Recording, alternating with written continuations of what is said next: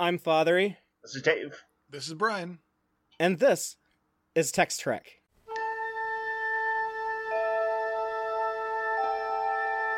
Engage.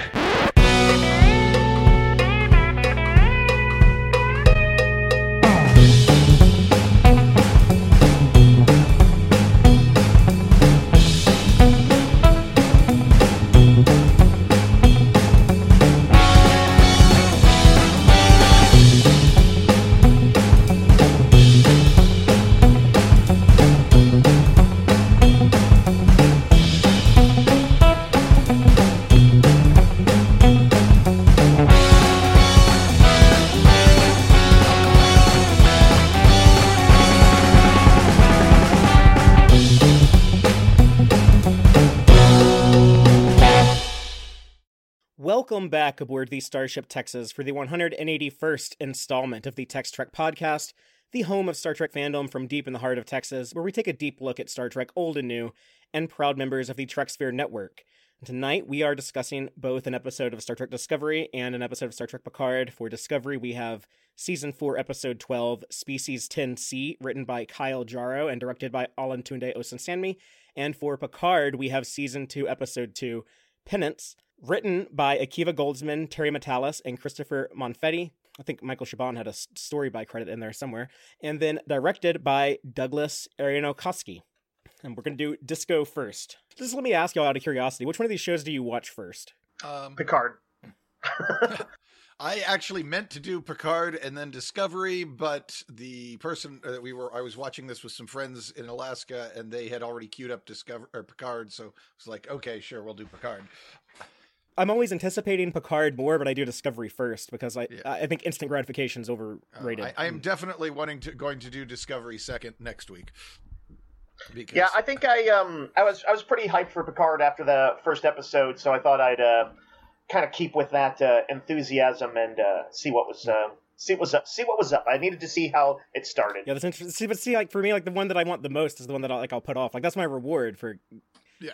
For trudging through Discovery. Well, it would have been last week, but yeah, we should talk about this stuff in just a minute. We'll share kind of our opinions on these episodes. Just want to remind everyone that next week is also going to be a doubleheader because we have the finale of Discovery as well as the third episode of Picard season 2.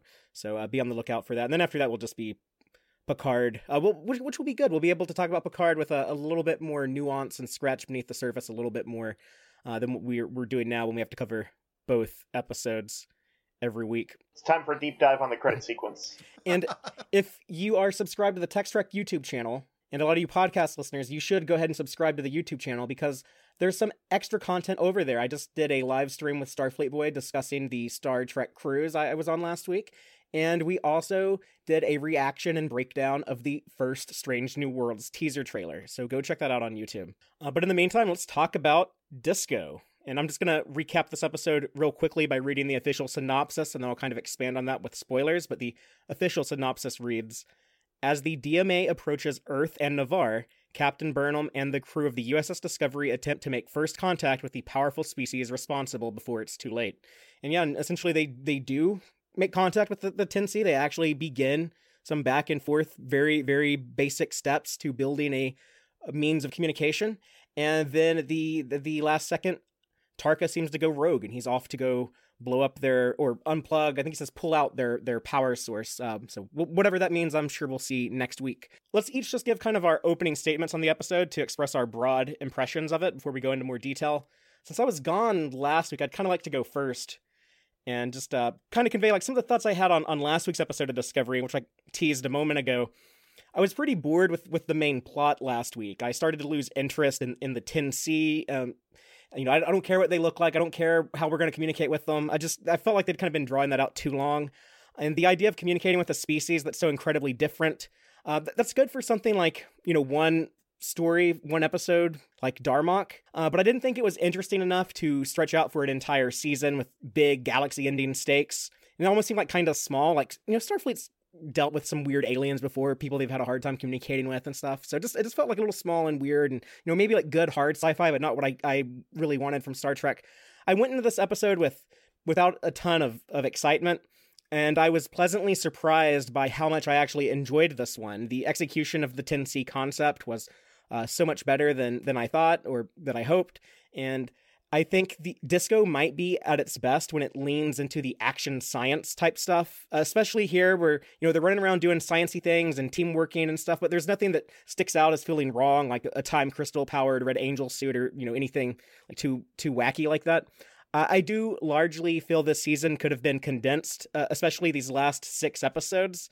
I think everything after that hiatus point when they did the mid-season break, they probably could have shrunk that down from 6 to 3. But I'm eager to see what happens next week. And if Discovery does kind of continue its tradition from seasons 2 and 3 of kind of, for me anyways, falling on its face in the finale, you know what? No worries. I'm fucking loving Picard, and I'm so stoked for Strange New World. So I don't feel like I have much to lose here, and I had a good time with this episode and looking forward to seeing what happens next.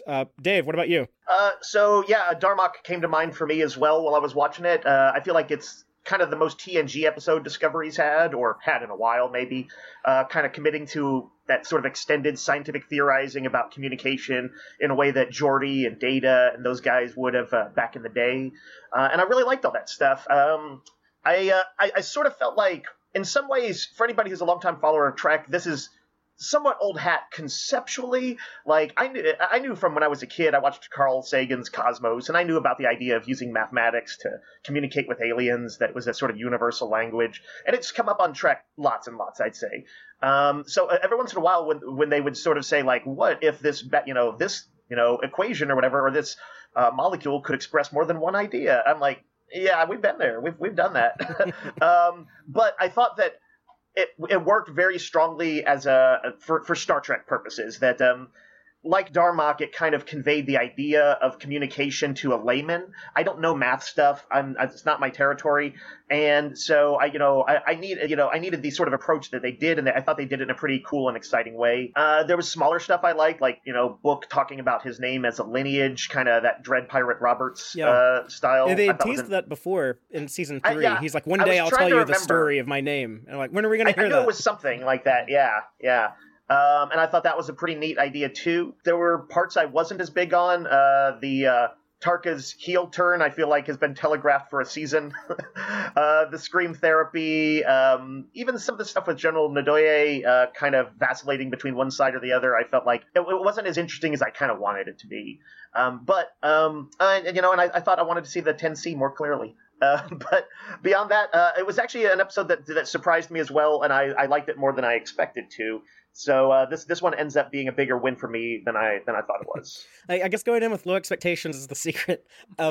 Brian, what about you? Tell us your general reaction to Species 10C. I thought it was the better of the 2 shows this week. This one actually boldly seeks out new life and civilizations. Good Star Trek should be about ideas, not technobabble and the uncertainty and figuring things out is much more interesting than the good guys versus bad guys thing that we get in the Picard episode. So as far as doing Star Trek, I thought this did a way better job of doing the Star Trek thing. I liked that there was so much real science in places where I was expecting quantum bullshit that they usually put in Star Trek throughout, not just now, but throughout most of the history of the show, and that they had real first contact strategies and ideas being deployed instead of, if I can just remodulate the universal translator. You said that Star Trek has done this a lot, Dave. Yep. Besides Darmok, when? I mean, there's like a couple of minutes of figuring out that the whales, that the probe noise is whale noise. So I thought of that. Or things like the Ugly Bags of Mostly Water episode. It's or Tin Man. Tin Man's even like a weird entity to communicate with. Or maybe Devil in the Dark. They plug the telepath in. They just here we'll have somebody mind meld with it, which I do wonder why they, if we're going to get. It's normally not treated this ceremoniously and huge and right. Perhaps even epic. People overuse the term. I would also say Devil in the Dark and stuff like that. But I'm thinking mind meld with it. beyond Star Trek, sci-fi has and broadly has dealt with this many times. Then I even mean pop sci-fi, like TV and comics and stuff like that, not hard sci-fi necessarily. And just anytime they bring up the whether or not the universal translator can translate something, they usually get a little bit into the ideas are more alien than it can figure out. It's something that comes up a fair amount, and sometimes I thought that y'all don't have some linguistics people and First Contact people who have talked about this for centuries. I would think when you have 12 hours to figure it out, if you think just bringing in some of your smartest people to see if there's some outside the box thinking, that only thing I thought was weird. That's like isn't that guy like a navigator or something like that? Let's inorganically give some of our secondary characters something to do, because people on the internet won't stop complaining about them not getting enough screen time. And I kind of thought it would. The only thing that I thought was odd is they just didn't holo project them down to the hangar bay to talk about it. Instead, they actually had to leave their post, and I thought, they could probably just project the image down. This meeting could have just been a Zoom call, yo. Exactly. I think it was very good to get their input, and I liked that idea, but it did occur to me that in the crisis situation, maybe they shouldn't be pulling all these people off the bridge. They've already done a fair amount to test the, maybe stretch the crisis situation, whether it's scream therapy or Saru's dating, Yeah. You keep comparing it to Darmok, and I totally get that there's definitely some similarities there, and that's the, in my opinion, only other Star Trek episode where figuring out what the alien is trying to say is the centerpiece of the episode, and not just, we have to mind meld with it, or we plug data into it or something and use some sci-fi stuff to just solve the problem. Is that kind of what the Star Trek the motion picture, the whole thing is? Yeah, and that's what I was going to say, is this is very, it riffs on Star Trek the motion picture, but is absolutely its own thing, and I didn't even notice how similar it was to the motion picture until the second viewing, when I realized that the replication of the bridge to that over ridiculously exacting detail is just like how V'ger replicates Ilia in ridiculously accurate detail, far more than is actually necessary, because the aliens don't quite know what is important and what isn't. And I realized, there's a whole lot of kind of V'ger-y stuff going on here, but we're clearly headed in a different direction as far as what I don't think we're going to find a Voyager space probe behind all of this. Well, speaking on the motion picture connections, let's just build off of that and go ahead and dive into the episode and talk about the beginning when they approach the hyperfield. The scale of it immediately made me think of V'ger when they say it's the size of, I guess, the orbit of Mars. They said 1.5 astronomical units. Yeah, that's the only other time they measured something in AUs, but the 10C not responding to any hells or anything, so they're like, okay, we're gonna have to try to get creative and use these emotion hydrocarbons, which I think is still kind of some weird sci-fi contrivancy stuff like mind melds or whatever. It's just more exotic, perhaps. But yeah, let's try to spray these on there with our dot robots, and then that actually gets them. They finally get the 10C's attention and get pulled in and the ship imprisoned. But yeah, just right off the bat, what did y'all think about that early attempt at communication and the scale of the hyperfield? I like that the hyperfield wasn't some glowy blob of special effects. It was instead looked very solid. And like you could stand on it or bounce a ball off of it, just because it was different. So often these things in Star Trek are clouds or mists or glowy, crackly. You know what? That's a good point, Brian. But also, it's that icy blue that the Discovery show likes so much. I mean, the color maybe wasn't the most exciting color, but the idea of it's solid. You could bang, hit it with a hammer. I like that idea. Just as a do something new. We've seen so many big glowy things in space, and it conveyed that they are pretty powerful and advanced. I guess it kind of makes them seem even more in control. Like, this can be like as hard as a rock or as soft as water. Whatever we want, we're in total control of all this stuff. And I also like that, like the whole episode, really, they're not real showy with what's going on outside of the ship. And at first that seemed kind of weird to me, but then I was thinking like, it actually makes it seem kind of scarier, because you're just like hearing what they're reading on their scanners, and you're kind of as blind as they are. So I thought that was kind of neat. Also probably helped keep the budget down a little bit. And what's basically a bottle episode. I joked about them not kind of showing enough of the 10C aliens, and I do sort of feel that. Like, I'm like, okay, you've kept us waiting so very long. Let's just go ahead and show it. But I think going to do the big reveal next week. I think that I don't care anymore. I don't care. It's like if they show it, cool. If they just keep it as like this mysterious thing we never see. Well, actually, I think the longer they built it up, the more it will disappoint me, because yes, it almost has to be just some sort of glowing thing, just a cool special effects thing. That's actually why I always thought they were somewhat ingenious in Contact. the Jodie Foster thing, to go ahead and make it something that was human and relatable as the aliens. A lot of people were intent. disappointed in that. A lot of people just ripped that ending apart.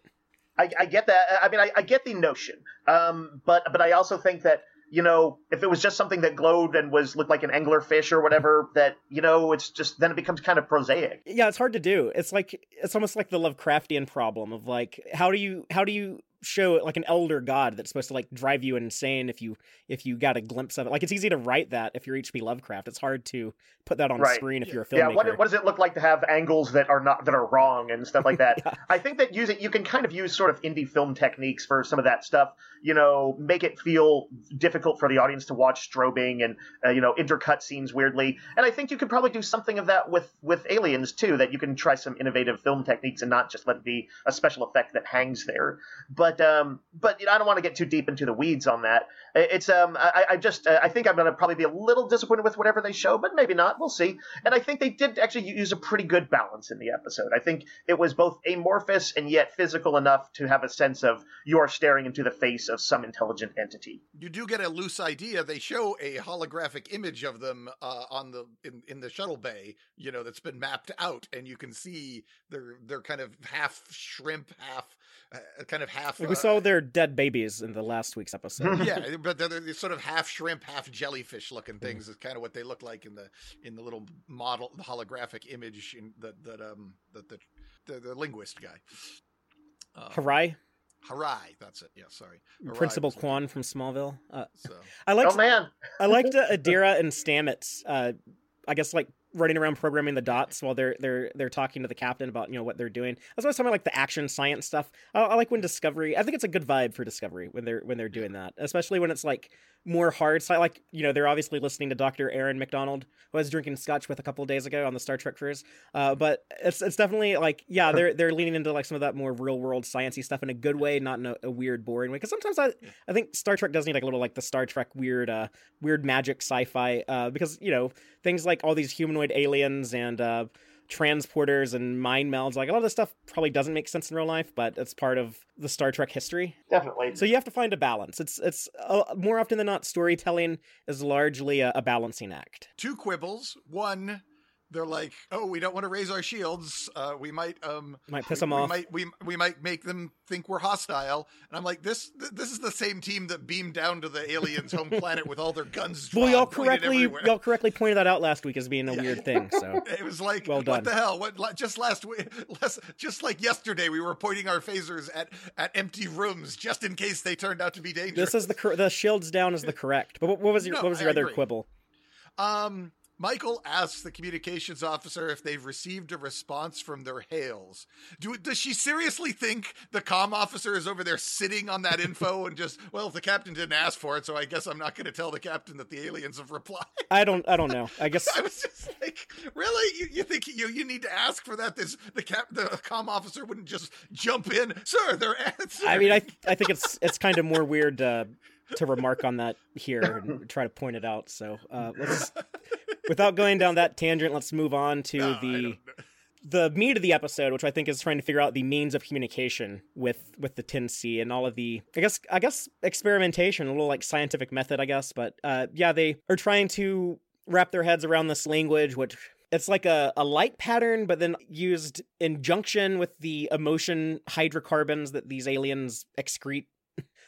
They had to use that word. But what would be a better verb to use there? But emit, maybe? Secrete? Extrude. But yeah, the first time I watched this, I was thinking like, oh, so like it's the light pattern is like the code, that's like the language. It's like Morse code, and then the hydrocarbons, that's like the emoji you put at the end of the sentence. That's like the emotion. That's like your facial expression or your body language. But it's actually a little bit more complicated than that. It's also like the lights also tell you what order to read the emotions in. So it definitely did seem like something that would be very, very peculiar, very alien. I feel like, by the way, I'm at 14% sarcastic right now. Just so you know. 14% sarcastic. Just assume that's a little low for you, isn't it? It's normally like a. I was being sarcastic when I said it. I see. It's actually closer to 53. I mean, I like to exaggerate everything 47 times more, so. That said, Father, you were talking about the kind of slightly, I don't know, not quite mumbo jumbo, but like the magical science of the different what 16 different emotional compounds. Yeah, there's 16 that they were able to study. And the fact that they got like a breakdown of exact percentages, I think up to 100%, sort of suggests that they did get the lexicon down, or at least the basics of the alien language, I guess, or it wouldn't have added up to 100%, right? Well, they were just breaking down the percentages of this chemical versus that chemical in the spray. I guess so. There wasn't, but I guess they didn't say like, and there was like 32% unknown. But anyway, I thought that was, I really liked that. I thought that was like Darmok. You're not necessarily conveying how true linguistics works. I think you can pick at Darmok and say that's really not quite how metaphors work and are conveyed and things like that. But as far as communicating to me, the audience, these ideas, and that you can use sort of some simple mathematical kind of concepts and 16 emotions and get some depth out of it, I thought that was really cool. Yeah. Did you think it was cool when they brought everyone down from the bridge for their powwow, though? You were kind of no, because listen, I think like the idea was okay, but I feel like sometimes, honestly, that Discovery is a little too touchy-feely. And that this wasn't one of those cases where they're like, hey, this is a case where we need to show that everyone's input is welcome. And I was just like, not really, not at this point. Just experts. You need Captain Picard to be like, shut up, Wesley. He needs to be like, shut up, Lieutenant Christopher. And he's like, my professor back at the academy. Someone needs to be like, shut up, Christopher. Exactly. Because, well, if their ideas hadn't been so sort of what I think of as trite, like, hey, sometimes you have to just assume, change your assumptions. And I'm like, oh no, this is like a little slightly precocious junior high student, middle school student. And also, every one of them had they each in turn had a suggestion, and all their suggestions immediately contributed. No flops. It was almost like this was all constructed by some writer who was just like laying this all out, so it would all just fall in line perfectly. Yes. A lot of this stuff felt like there was clearly, the number of hours that were passing versus what we were seeing on screen in 51 minutes made me feel like lots of time that there were clearly, a time passing between this shot and that shot and this I need a representative. I get that, and I oftentimes will extend that sort of goodwill and say, okay, they were not showing everything, or this is kind of symbolizing the broader discussion, or whatever. Yeah. I needed one idea to get shot down then. Somebody to be like, that's a stinker, get back to the bridge. Well, they did talk about the chemicals providing emotional context and the light providing the ideas, and that turned out to be wrong. That's not what's going on. The chemicals are the letters, and the lights are instructions on how to what order to read them. The lights seem to be probably something that was just improvised by the aliens as a good way to help talk to the humans, because the aliens had seen Close Encounters of the Third Kind, which is. Yes, and I love that, and I was like, "Oh, cool! Star Trek's doing Close Encounters. Yeah. This is great." I've never seen Arrival. I haven't seen Contact since probably like 97 or 98. But I did watch Close Encounters a lot as a kid. I was thinking of that one a lot. Yeah. I did think it was slightly odd that, given how desperate they are and how they got log jammed and decided to bring all the bridge crew down to see if they could come get the flow moving and get the idea chain wheel turning again, that somebody didn't just say, well, let's just bring Stamets down here and have him smell what they're spraying and see what happens. Because we know that the chemicals actually induce emotions. Take a whiff, see what happens. It seems like they're not toxic. I was wondering about that last week. There's a good use for those random crewmen. When they said we sent the dots to collect 16 different compounds and we were able to figure out what emotions, they're whoever their lower decks, whoever like their Mariner and Boimler are, we're like down in the cargo. They're like, here's your orders, smell all of these and write down what emotion you felt. Like someone had to have done that. But no, I agree. I just thought, given that you were getting new combos of the chemicals, it felt like, if you're as stuck as you appear to be, try smelling it. Apparently, you're pretty sure it's not toxic, and Stamets will stick anything in his body. So, the tardigrade DNA man. I guess maybe I'm glad they did show that. I liked that pheromones as a concept are a cool idea, but the more you talk about smelling up the aliens and stuff, just the weirder it gets. I don't know if I wanted that. I like Doctor Who. I like my aliens weird. Speaking of weird, what do y'all think about Harai? I didn't get the chance to talk to y'all about him much last week, but it was weird to me last week when the president was like, you're being too mean to everyone. You need to be like a little bit more softer in your delivery. And I thought that was like, is he really like too blunt? Like, is he more blunt than like Reno or Stamets or some of these other people? But he's always like snacking. He's always like eating snacks, which is another Someone weird choice. Decided that would be his affectation, and they ran. Actors hate that. because they have to What's that? constantly eat every right. take. Yeah. They hate. When Yeah, I you- remember what's his name, Chris Evans in what's the murder mystery that he was just in? the house, the daggers, or the Ryan Knives Out. Johnson movie. Knives Out. Knives Out. Yeah. He was snacking on some little crackers, some little. It was like little a Belgian English cookie, a real buttery cookie. Yeah, and he had to eat like 800 of those things, like in that take. Or Marina Sirtis said that it was kind of a contradiction playing Troy on The Next Generation because they wanted her to stay very small and slender to fit in these tight outfits, but they also wanted her to eat chocolate all the time. So whenever they were shooting her eating chocolate in some of those episodes, she would actually like take a bite, and then when the camera wasn't on, she would spit it out. She didn't want to like actually swallow it and gain the calories. That's so horrible. that poor girl. Yeah, oh no. well. But to answer your question about is it Dr. Harai? Yeah. I don't have strong opinions beyond thinking that he's interesting enough. I don't know that. I think this is one of those cases where they've got in the president and they've got him. I can't remember, and they've got Tarka pretty regularly providing input in a separate plot. And sometimes I am missing the core crew members. I would rather have this as a discussion between people we know on there, and I don't necessarily need the new faces unless they're like super duper experts. And I guess, I mean, he is, and I don't know if the president has a specialty in first contacts. She's an ambassador though, so I guess that makes sense. But somebody in the comments earlier was just mentioning that they miss Tilly. I too miss Tilly. She'll be back next week. I miss Tilly and Stamets and all of them trading ideas about it, and I kind of wish it was them a little bit more. Yeah. But I don't dislike him or anything. He's fine. Because I had the same concern. I was like, did we really need this extra dude on here? They just made a big deal of adding, at the beginning of the season, they add Lieutenant Christopher to have their new communications officer because they knew they were going to have Bryce go off, and he's off working on some other project for Kovich.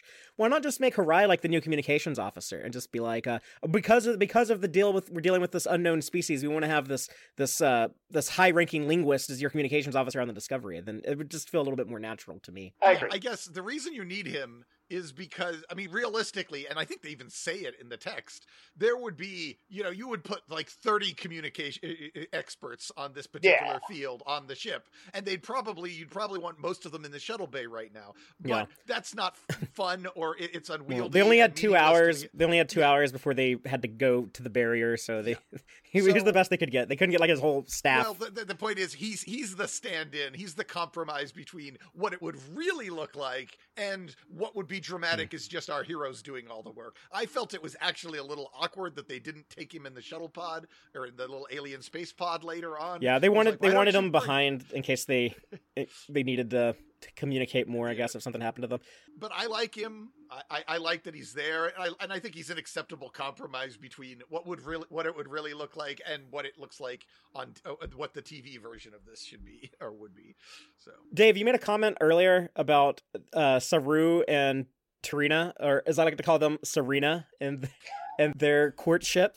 But I actually, I suspect you might have had an issue with them, taking the time to talk about this. But I actually liked it when she shut down Saru, and what did she say about speculation is of little use right now? And then Saru is like, oh yeah, she was being kind of mean to me. And then Burnham, being the good wingman, giving him some Vulcan dating tips, being like, oh yeah, Vulcans are just like that. They try to overcompensate for their emotion in public, and which, if that is true, we now know that Spock was madly in love with Dr. McCoy, right? But no, I kind of like that. It tied into like the larger theme. I think that's why I found it kind of forgivable. It was about communication. I actually think that there's a story to be told about how when your existence is on the line, that your emotions, somebody you care for, love, would actually be very heightened. And I could absolutely understand him wanting to express these things. Instead, it sort of still feels a little too TNG virginal to me. I can't help it. That's the only way I can think of it. There were a lot of they virtual might have TNG hooked up episodes. last week when they went on their stroll on the holodeck. Stamets seemed to think something was going on when he gave that look to the captain.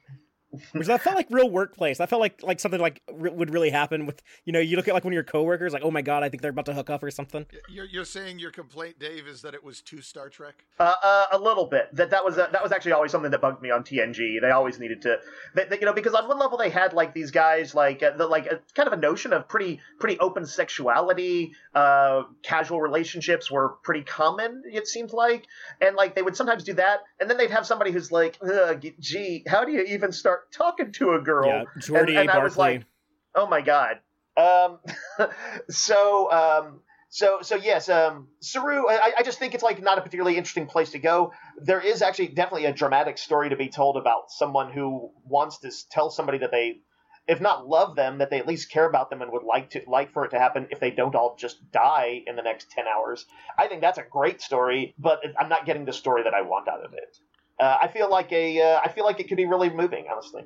Well, I'm with Fathery. I liked it. I thought it was cool that they remembered that Michael's is an expert on all things. She's Vulcan, the girl from Vulcan, yeah. Yeah, the girl from Vulcan. She would be very useful to have for getting advice on situations. And I like their this. friendship. I like their friendship, which actually has been a pretty cool arc in the entire 4 seasons of the show. You know, when they started off hating each other, and now where they are, and you know, when they're going to go onto the scary orb that creepily morphs into their turbo lift door, which I thought that was like kind of creepy. It was like these aliens understand us enough that they're like, these are the doors these creatures go through. Let's put one on there. For whatever reason, that kind of freaked me out. But then the screaming scene, which I knew when I watched this, I was like, some people are just allergic to anything that's awkward, and they're just like, cringe when they see things that are awkward. But I don't know. I thought this was a sweet moment when they scream at each other, but then when they're like laughing about it and they hug each other and they piss off the cat runs off because these weirdo humanoids are yelling.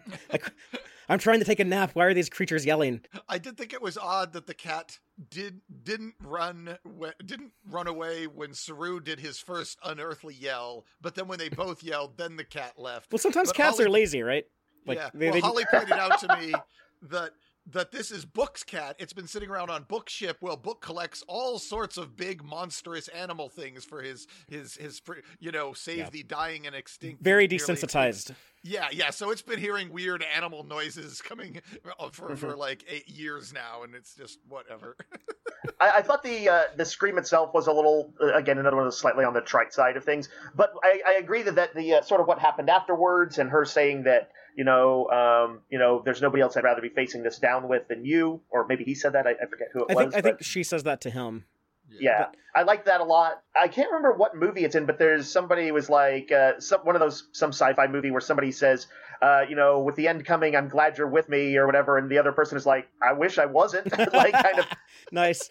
It was obviously in whatever movie it was in. It was meant to be like I actually am glad to be here with you too, but I'm still smart ass enough to say shit like that. I would like to believe that if I was about to do the charge of the Light Brigade or something like that, that I would at least have like enough like sense of humor or whatever that I would be able to like look over to my side to my friend and enjoy some funny. I always wonder moment about that kind of stuff. I do too. I feel like I would want to, but I probably would just be in such utter shock and terror that I wouldn't.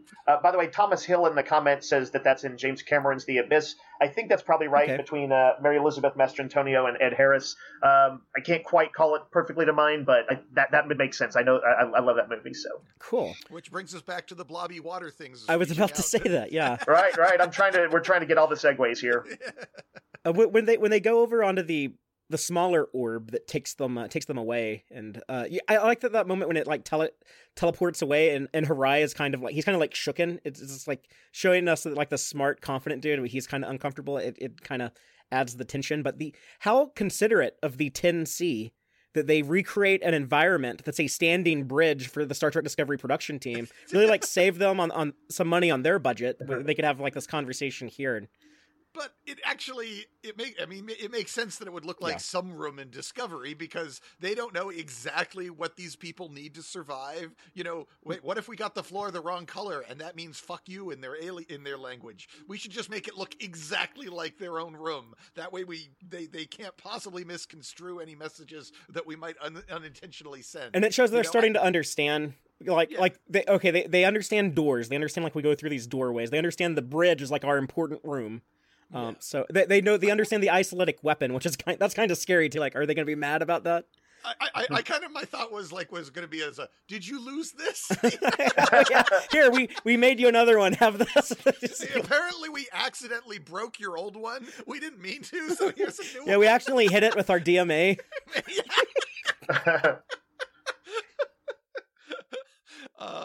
So yeah, I loved everything in this scene. This whole, I mean, I love the stuff in the shuttle bay too, but this part was also just brilliant. I could, they need to do more bits like this scene in more Star Trek. Yeah, I thought it was a good payoff to how like they established like we're gonna have to try to use math since that's like the universal language. Oh, they mention a METI, by the way, which Anson Mount is on the board of directors.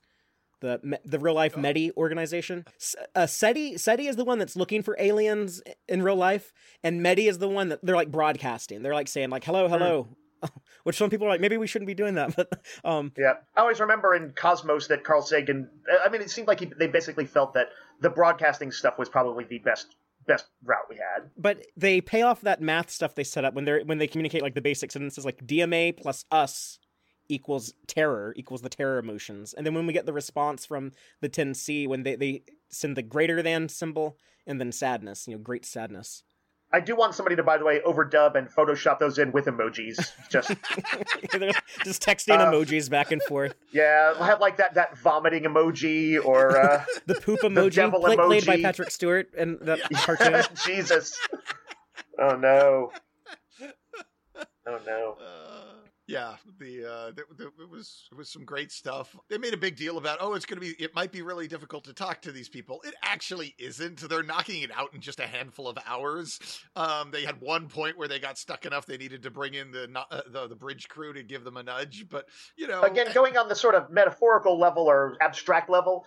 In a show where the common in like 99% of the time is that Universal Translator just translates, going through this feels painstaking. It feels very like they really had to work for it, and so I think that they did a good job of conveying that. I broadly think that the show is always taking too long, and I would have rather this had been happening in episode 5, and there was somehow more to the story, and they just did fill the episodes with other stuff.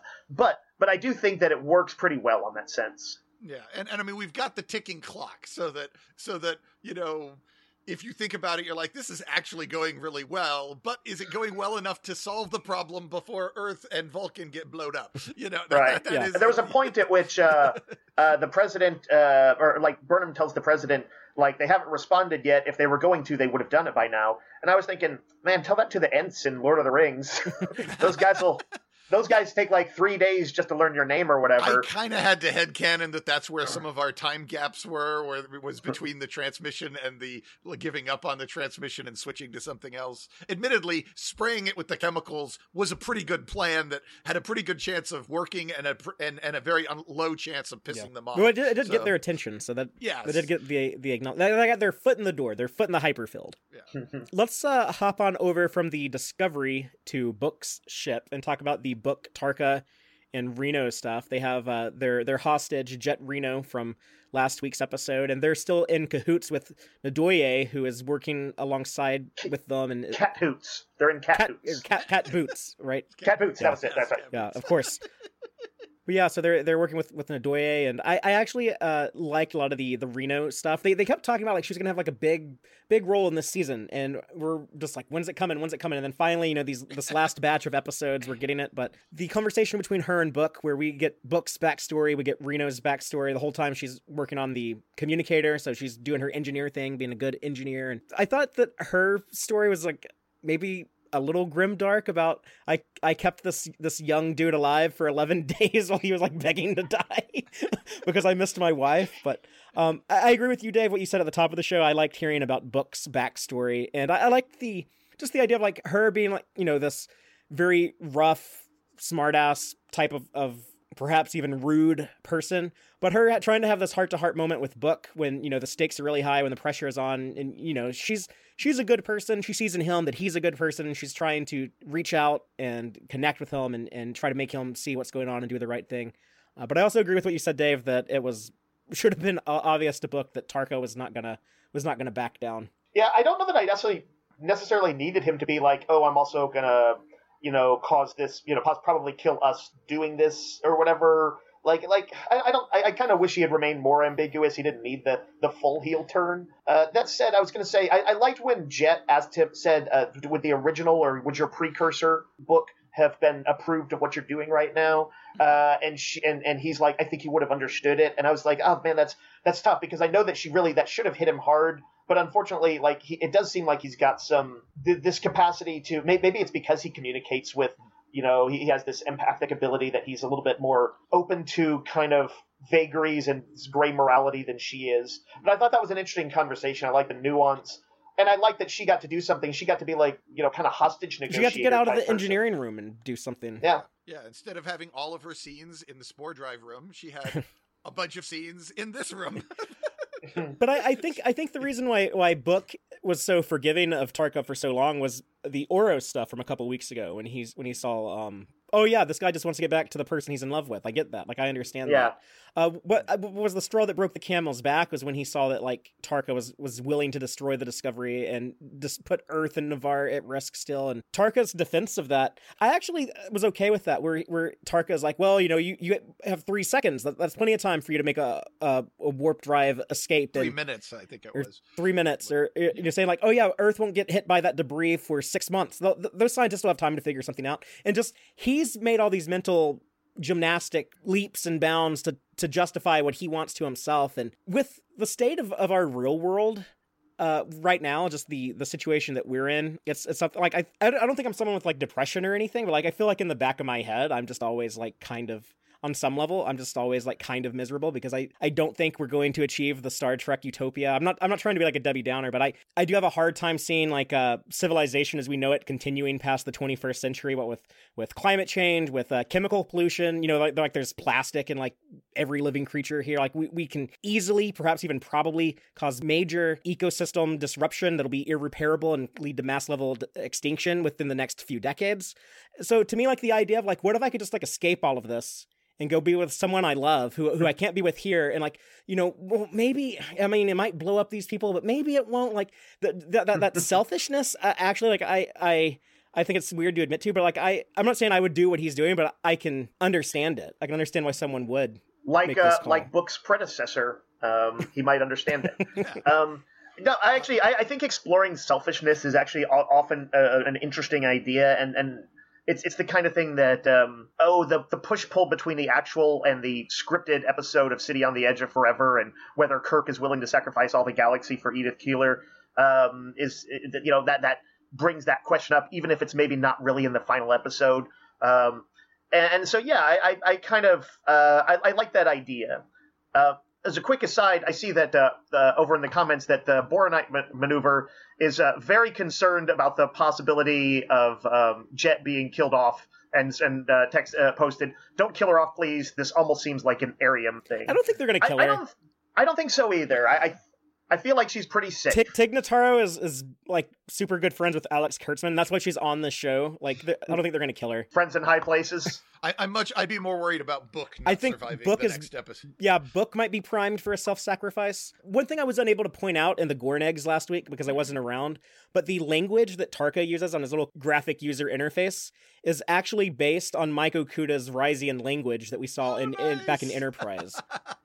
Mike Okuda and Denise Okuda, they just got like the Lifetime Achievement Award from the art directors union this week. That's super cool. Yep. Yeah, great for them. They wrote the Star Trek Encyclopedia, which was my Bible growing up. They were like my Star Trek fandom mom and dad, and they raised me on all the Star Trek lore. And Larry Nemechek was like the crazy uncle.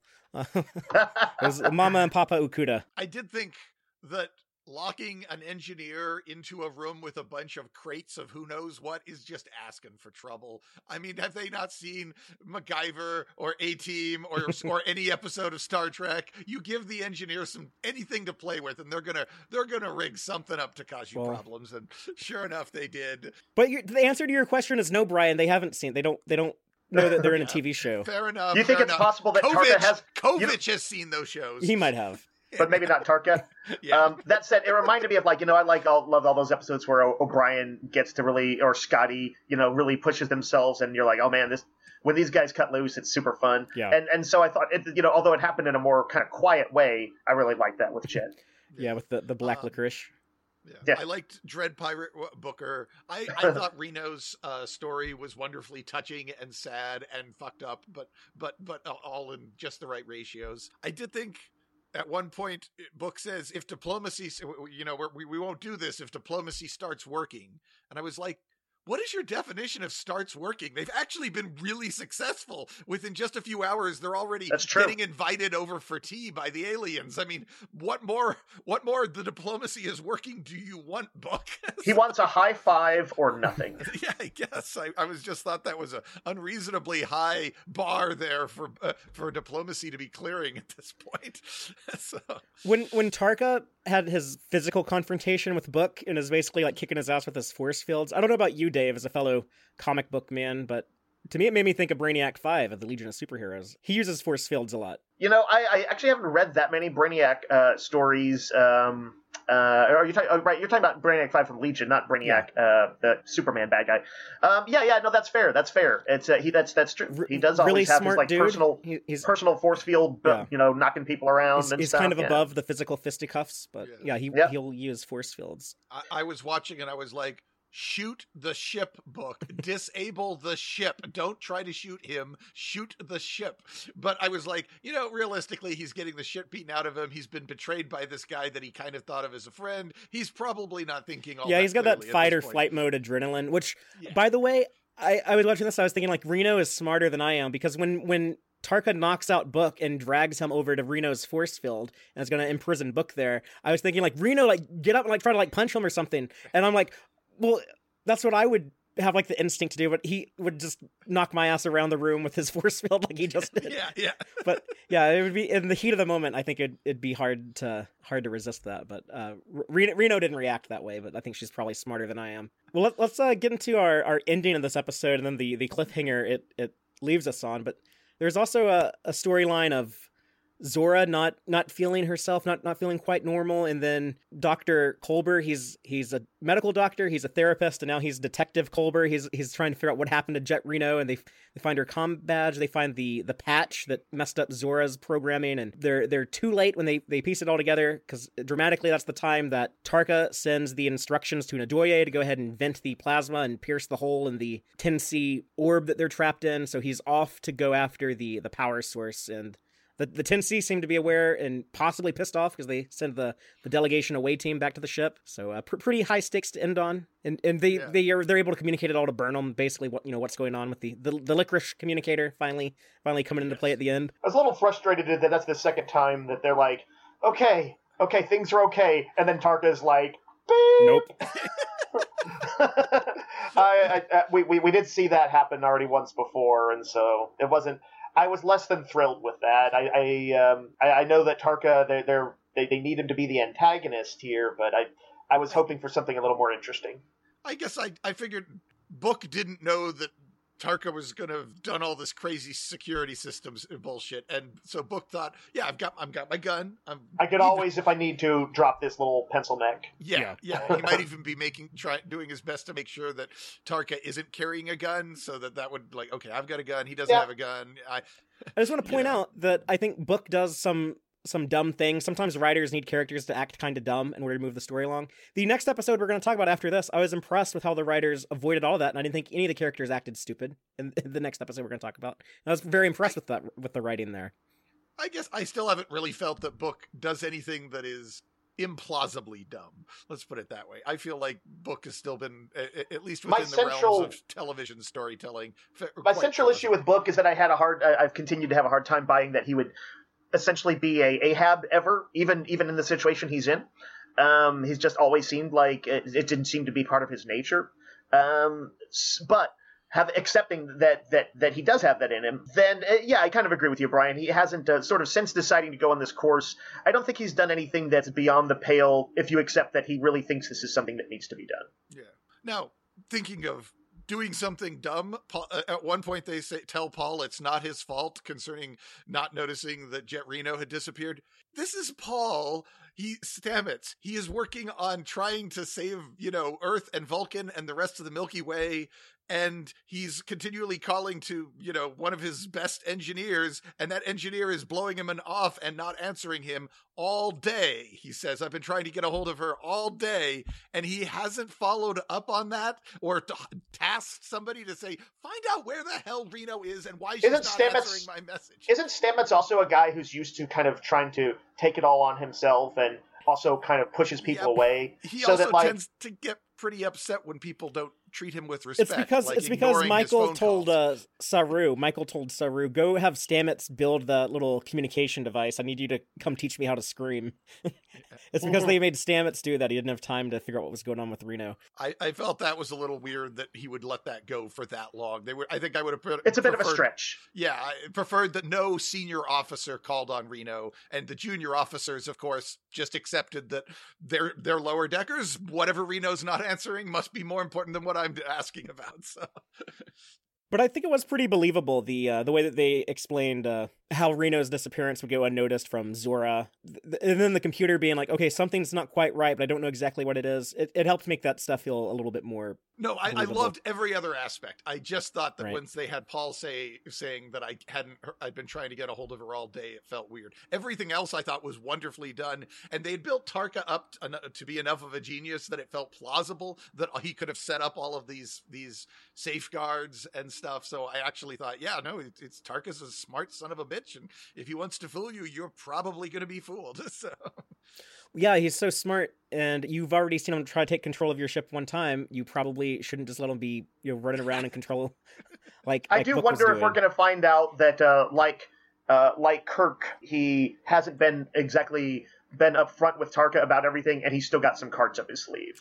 Well, I would like that, but who knows? I guess we'll find out next week. And then Yes, if he doesn't have any cards up his sleeve, then I will think, Book, you're not as smart as I thought you were. You are not worthy of the Cleveland Booker title. That's right.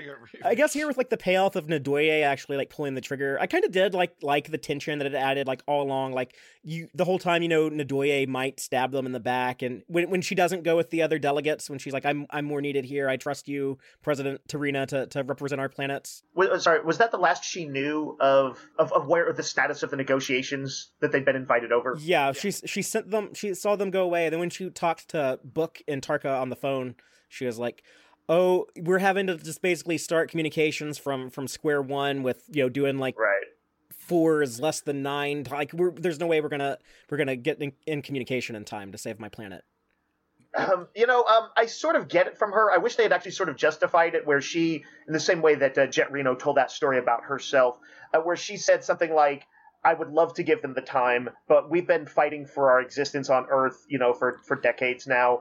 And sometimes, when there have been times that I've waited on something and it's cost lives, and it's not going to happen again. The risks are too big.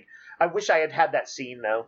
I mean, she has reiterated we need to give diplomacy a chance again and again, leading up into that point. It just clearly crossed some sort of clock threshold of, okay, now we don't have enough hours left for me to keep saying that. And I've always gotten the vibe that she's more of the soldier than anything else. So I guess she kind of feels like that hawkish, military general who probably has a good heart and is just looking out for their people, but they're gonna be the person of action and take action. Yeah, I agree. I would have liked the reason I would have liked that scene is just because I think it would have better dramatized her decision. Since they've spent so much time, will she help? Will she?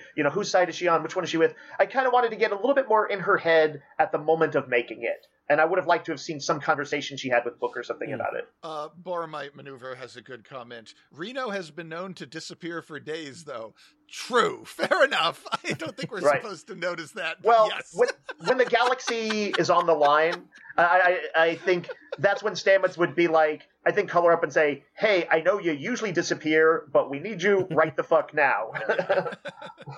Do you have any final thoughts on this episode? Well, I guess I did want to say this is one of the best, at least as far as having me on the edge of my seat, cliffhangers I have seen in a Star Trek episode in decades. This might be up there close to best of both worlds. Prepare to Easy. fire. Easy there, Brian. No, I love this cliffhanger. I don't know. I'm not saying the whole season was on that level, but that by the time they'd built up all the things going wrong and all the dominoes falling down, I was just like, oh my fucking God, it's all going to hell. So, it's not, though. It's Michael Burnham's going to save the galaxy next week. Yeah, it's all going. But I was very impressed with that ending.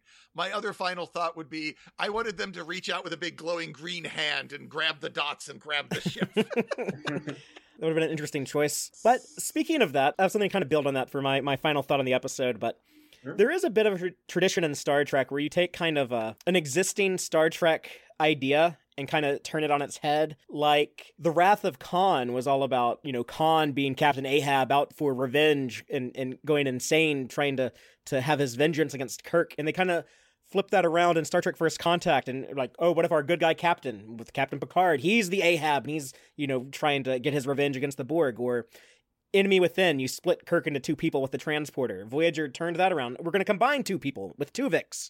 They're doing Devil in the Dark in reverse here, where instead of us being the miners, digging around mining and, oh no, we're stepping in all these Horta eggs and just committing like genocide here. It's like, oh no, it's the other way around. This alien species, they seem to not be mean or aggressive or malicious, but maybe they were just mining like on Devil in the Dark and are just accidentally just like blowing up our planet. So I thought that was kind of interesting that, okay, we're the Horta now. Yeah, we literally have our no-kill eye. Yeah. with what is it? How did they put it? Fear. DMA fear. plus us equals great sadness. Equals no-kill eye. No, DMA plus us equals terror. Yeah. So, I hadn't caught that, but you're right. It is very much a reverse Devil in the Dark. So, and it looks like Tarka's going to try to be that devil. So. Yeah, because we have to have a big bad for the good guys to go punch at the very end. We have to have Leyland or Osira, or I guess Tarka now. But. Yeah. Now that we've spent an episode being as Star Trek as possible, there's going to be a bunch of shooting and explosions and running up and down corridors. Dave, what about you? Any final thoughts? That was a very thoughtful comment, Fathery, and I'm afraid I don't have anything to match up to it. My thought is that I was pleasantly surprised to get a penultimate episode like this that kind of pulled me back in, and so I'm looking forward to the finale. But I don't have any sort of any bigger, deeper thoughts than that necessarily. No, you're perfectly positioned for a Discovery finale to disappoint you. Absolutely. Always enjoy the tradition. We'll hope for the best, prepare for the worst, and we still have a lot of Picard to talk about. Speaking of which, we can now switch gears and jump back in time from the 32nd century to the 25th century to talk about no Gorn Picard. eggs? There's only one Gorn egg that I thought was worth mentioning in that Discovery episode, so I'll just save it for the very end. Right on. Which it's not a really very good Gorn egg, but I wanted them to have one. But no, this Picard episode, Penance, I'm just going to quickly recap it by reading the official synopsis, and then I'll kind of expand upon that with spoilers, as is the tradition. But the official synopsis reads, Picard finds himself transported to an alternate timeline in the year 2400. I think it's actually 2401, so that's a typo. Where his longtime nemesis Q has orchestrated one final trial. Picard searches for his trusted crew as he attempts to find the cause of this dystopian future. And yes, he is in a topsy-turvy world where all of the human race are genocidal, conquering maniacs, and he is able to reunite with Seven, Rios, Jurati, Elnor, and Raffi, and they are going to attempt time warp, like Star Trek IV, go back in time with the help of the Borg Queen, and try to set things right. So, Brian, what do you think of this episode? And we'll just go around and say our opening statements. Very good, very satisfying. I did like Discovery more, but only because this was one of the best Discovery episodes out there. This was a very strong episode that was highly entertaining. Seeing Picard and Q go at it again was just magnificent. Those two have not lost a beat when it comes to chewing into each other, and I hope we get a lot more of that, and that it's not just relegated to one last scene at the end of the season or something. That I hope Q drops in at least a few more times. There was loads of Easter eggs and references, but there was enough adventure and tension and stakes that everything moved along fast enough that I didn't feel like the Easter eggs, Gorn eggs, drug things down too much, which I have seen other episodes of Star Trek where there's so much of that it actually slows you down as you are stopping to decode this, that, and the other thing. And it feels like the episode loses some energy because you're busy getting distracted by all these little things. But most of them felt like they were fairly tied to the plot, I thought, fairly well. And they pushed the story along rather than just being look, here's a plausible reference to something else you might recognize. So yeah, I liked it a lot. Cool. Dave, what about you? All right, I'm sorry to say I didn't like the episode. You don't have to apologize to us. I hate when I don't like Star Trek. I actually loved the opening. I was so on board the sort of unhinged Q sequence, and thought John Delancey was just really, he was tearing it up, but without overacting, and I thought he was just so good in it.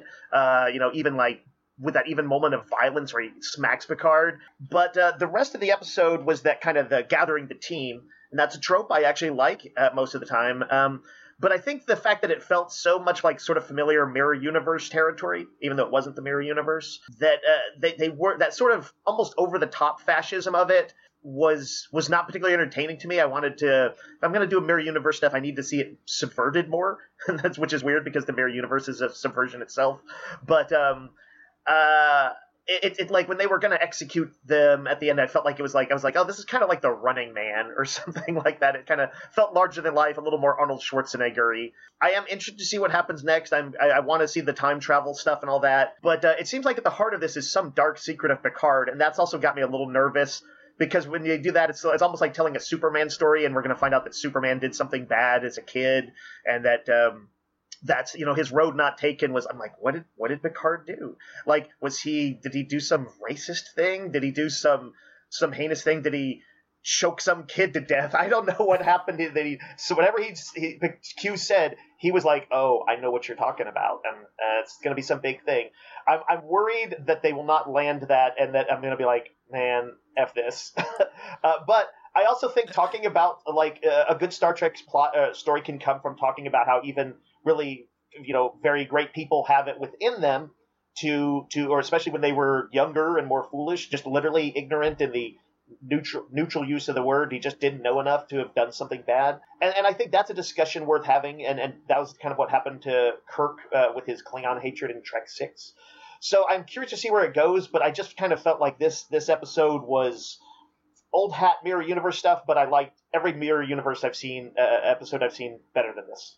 Oh, I definitely like this better than a lot of the other Mirror Universe. You can take even one of the sort of lesser ones from DS9, and I liked it better. Well, for me, I really wish that I had been around last week to discuss the season premiere of Picard, because that show really hit the ground running, and it was just such a huge shot in the arm to the fandom. I'm thrilled at the amount of enthusiasm we saw last week. And I was, just as excited about that premiere as anyone else, but I feel like this week they do an excellent job of keeping that momentum going and building upon that. And yes, it's just, kind of refreshing to me for just the positivity that I have been seeing with the reactions to Picard season 2 so far. But I did have one minor issue with this episode and one major issue with it. The major hang up being a little bit in agreement with Dave, where I really liked this one, but I feel that this alternate Earth is just so similar to the Terran Empire in the Mirror Universe that I wish that they had done something just a little bit more different than that, or put some type of different spin on this bad version of history. But I think it is in some important ways different, where the Mirror Universe is it's real pulpy and kind of like hammy, and this is played a lot more serious, I felt like. So there was some distinction there, but I still had like a really good time here, and I'll get into my minor quibble later on. It's nothing big, just something that kind of stuck out to me. But yeah, just the idea of like, okay, in this dark timeline, humanity has just decided we're going to go conquer and enslave all the aliens that we come across. So that's pretty much the same thing as the Terran Empire. That being said, though, I loved all the sneaking around stuff. I always felt the menace. I always felt like the threat of Seven's husband about to figure them out. I always felt that they were under pressure, but they were making smart choices. This isn't their first rodeo, especially like Picard or Seven, people that might have dealt with alternate timeline stuff before. So they're figuring things out quickly. I felt everyone was pretty useful here. I guess we don't see like a ton of Rios. He's kind of like Uhura in Star Trek 3, where the character's cool when you see them, but they're not in it a lot. But yeah, Q was scary again, like he was in the first couple seasons of Next Generation. So I loved those scenes with Delancey, and I loved all the stuff with Hillman and Stewart together. And the Q stuff didn't overshadow the other characters. I think that was actually worked pretty well, that he's just there at the beginning and then doesn't stay in the episode too long, where he overshadows everything else. And I'm glad they were able to thread that needle and balance that. And I'm very much ready and willing to get out of this alternate 25th century and see what kind of fun stuff they have in store for these characters when they visit our decade here in the 2020s. And so I'm hoping that happens very soon in the next episode. I'd prefer it to happen in the beginning of the next episode as opposed to like the ending of the next episode. Guess we'll find out next week. But yeah, I don't want to spend too much time in this not quite Mirror Universe. I'm ready to move the story along, and I feel like it is moving quickly. They do have ideas, that there are things they are trying to get to, unlike Discovery Season 4, which has felt like kind of a drag. So I'm excited, I'm energized, and very much looking forward to what happens next when we go to that next phase of the story, out of past this time period and into the 2020s, which is where we think they're headed. I have this hunch that if DS9 hadn't basically made it impossible, that this probably would have just been the mirror universe. But of course, DS9 revealed. I don't think so. I don't think so.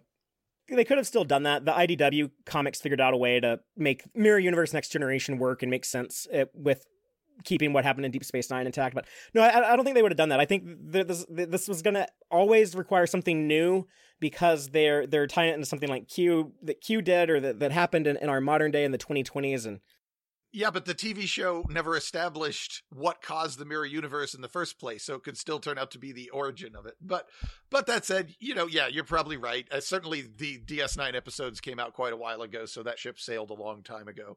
But yeah. And this does kind of feel like something that like Q has kind of intentionally manufactured, because it's everyone's in like kind of like high up places. Like Rios is still on a ship like La Serena, and it's like, yeah, I think Q is kind of like poking things around to work out this way. It used mirror universe logic, which is to say things are very different, but they kind of like sorry to get George Lucas here, but they rhyme. Yeah, we have the same actors and the same sets, so that's a requirement. It's a fairly satisfying format. It's a satisfying trope, so I rarely mind it. I know, Brian, it's one of your bugaboos. Yeah. Well, it bugs me a bit here, though. At least they're kind of playing it straight instead of doing it as camp, or at least as camp. Yeah, but the Q says this was created by humanity, that this is your guys' fault, not he denies responsibility for this timeline. He says it's humanity created this timeline. But did he say he's like that this is the road not taken? Yes, but he didn't say so. So I was almost wondering, is the twist going to be this is what the world would have been if Q had not interfered? If this is the natural timeline without interference, is this horrific place? And if that's what we're going to find out, which might run contrary to Gene's vision, so I don't know if they'd be willing to really go there. To say that humans are only good because an alien interfered is probably not something Gene Roddenberry would have approved of. On the other hand, there's a lot of stuff that happens in Star Trek these days that Roddenberry at certain points in his life wouldn't have approved of. And at certain points he would have. So it's and that's kind of a weird thing to worry about. Yeah, I don't feel like Roddenberry wouldn't have liked it is necessarily an automatic reason to throw it out of Star Trek, but it is at least worth acknowledging that for some people that's very important. The counterpoint to Q's statement that this is the humanity created this world is kind of the Borg Queen basically saying this universe is wrong. Yeah. And she, unlike Q, who's master of bullshit, or Picard, who's just guessing, the Queen appears to have some actual trans-universal knowledge, like an Ellurian, like Guinan or something. I mean, they should. They've assimilated enough of them, right? Yeah, they should. I hadn't thought about that, but that really explains it. Oh my God, you're right. They have Ellurians. They might have the secret of the Ellurian multi-universal perception now is part of their collective now. And the Queen might have that. That could even be an Ellurian that we see. Does she have eyebrows? But yeah, so on one hand, it sounds like Q is saying this is not my doing, but then the Borg Queen also seems to say this universe is broken. I suppose it's possible that it's going to be a Pogo paradox where Picard goes back in time to fix things and creates the evil universe. But that's the same plot beat they did with All Good Things and Q and Picard, where Picard trying to solve the anomaly created the anomaly. So I don't think they would do that again, just because that is All Good Things, the previous Q episode before this one. Yeah, I think it's kind of fruitless to try to decipher what Q is even talking about here, where he's saying that, I would tell you what to do, but you're too clever to listen to me. Or, when Picard's like, I don't have time for your bullshit, cut to the chase. And he's like, the chase is cut. I'm but a suture. And I'm not even going to try to speculate at this. I'm just going to wait till I get to the end of the season, and I'm going to go back and rewatch this and be like, now it makes, I don't think we're supposed to be able to decipher it. I think it's supposed to just be weird and just kind of enticing. Like, what the hell is going on here? And just to help show how disturbing it is, the unhinged Q, the Q that is not well, as Picard describes him, who's slapping Picard around. You've got some screenshots pulled up, and those stills of Delancey's face at their maximum peaks of expression, what would be keyframes of animation, are really good. He looks. They convey unhinged. He was scary. Yeah, he was scary. And it's not quite the same, but it's similar to Q in seasons 1 and 2, where he's talking about, oh yeah, the space is full of all these things, all these mysteries, both subtle and gross, but it's not for the timid, or whatever he's saying. Where you think you're a big badass, let me show you the Borg. They'll put you in your place. And he felt more menacing early on before he became a bit more of the clown character with the mariachi band in season 3. Yeah, well, that was the thing. He says Q was like insane or something, and I'm like, I didn't see anything in his performance that was any different than the usual Q that we have gotten in previous Q stories. I mean, he makes the comment about he's dying or sick or something, but his performance, his actions felt like the usual Q bullshit. I didn't know what. I thought he came off as a lot angrier. Like he's like mad at Picard. He's like striking Picard is certainly something he generally hasn't done. He did to Picard what Sisko did to him. Yeah, no, I love that riff on Deep Space Nine there. Q has now learned that you can punch the captain. I don't know if this is quite true, but he seemed like he might have been like sort of more morose. His metaphors were a little bit more dire. He still does. I mean, like he had that capacity in older ones, but it felt a little more intense as portrayed here. I did wonder about the suture. Like, okay, to me, I spent a lot of time thinking about that. I'm like, okay, so is Q actually trying to fix things like in All Good Things, where he basically he gives Picard just enough hints that he is able to sabotage the Q Continuum's plan for Picard. Is Q also trying to fix something here by providing Picard with some information or nudging Picard along in some direction, rather than being the instigator of the problem or solely an instigator? Is he also trying to pull things together like a suture would, and prevent things from falling apart to help with the healing process of whatever's broken? Well, I don't know if people want to discuss things that we can parse from the trailers or from like the interviews or anything like that. So I don't want to talk about that stuff too much, but I'll just say that John Delancey has dropped some hints in interviews as to what Q's motivation might be. I love the mention of the cameos in our comments from Fun Will Now Commence. Are you talking about Skull Dukat?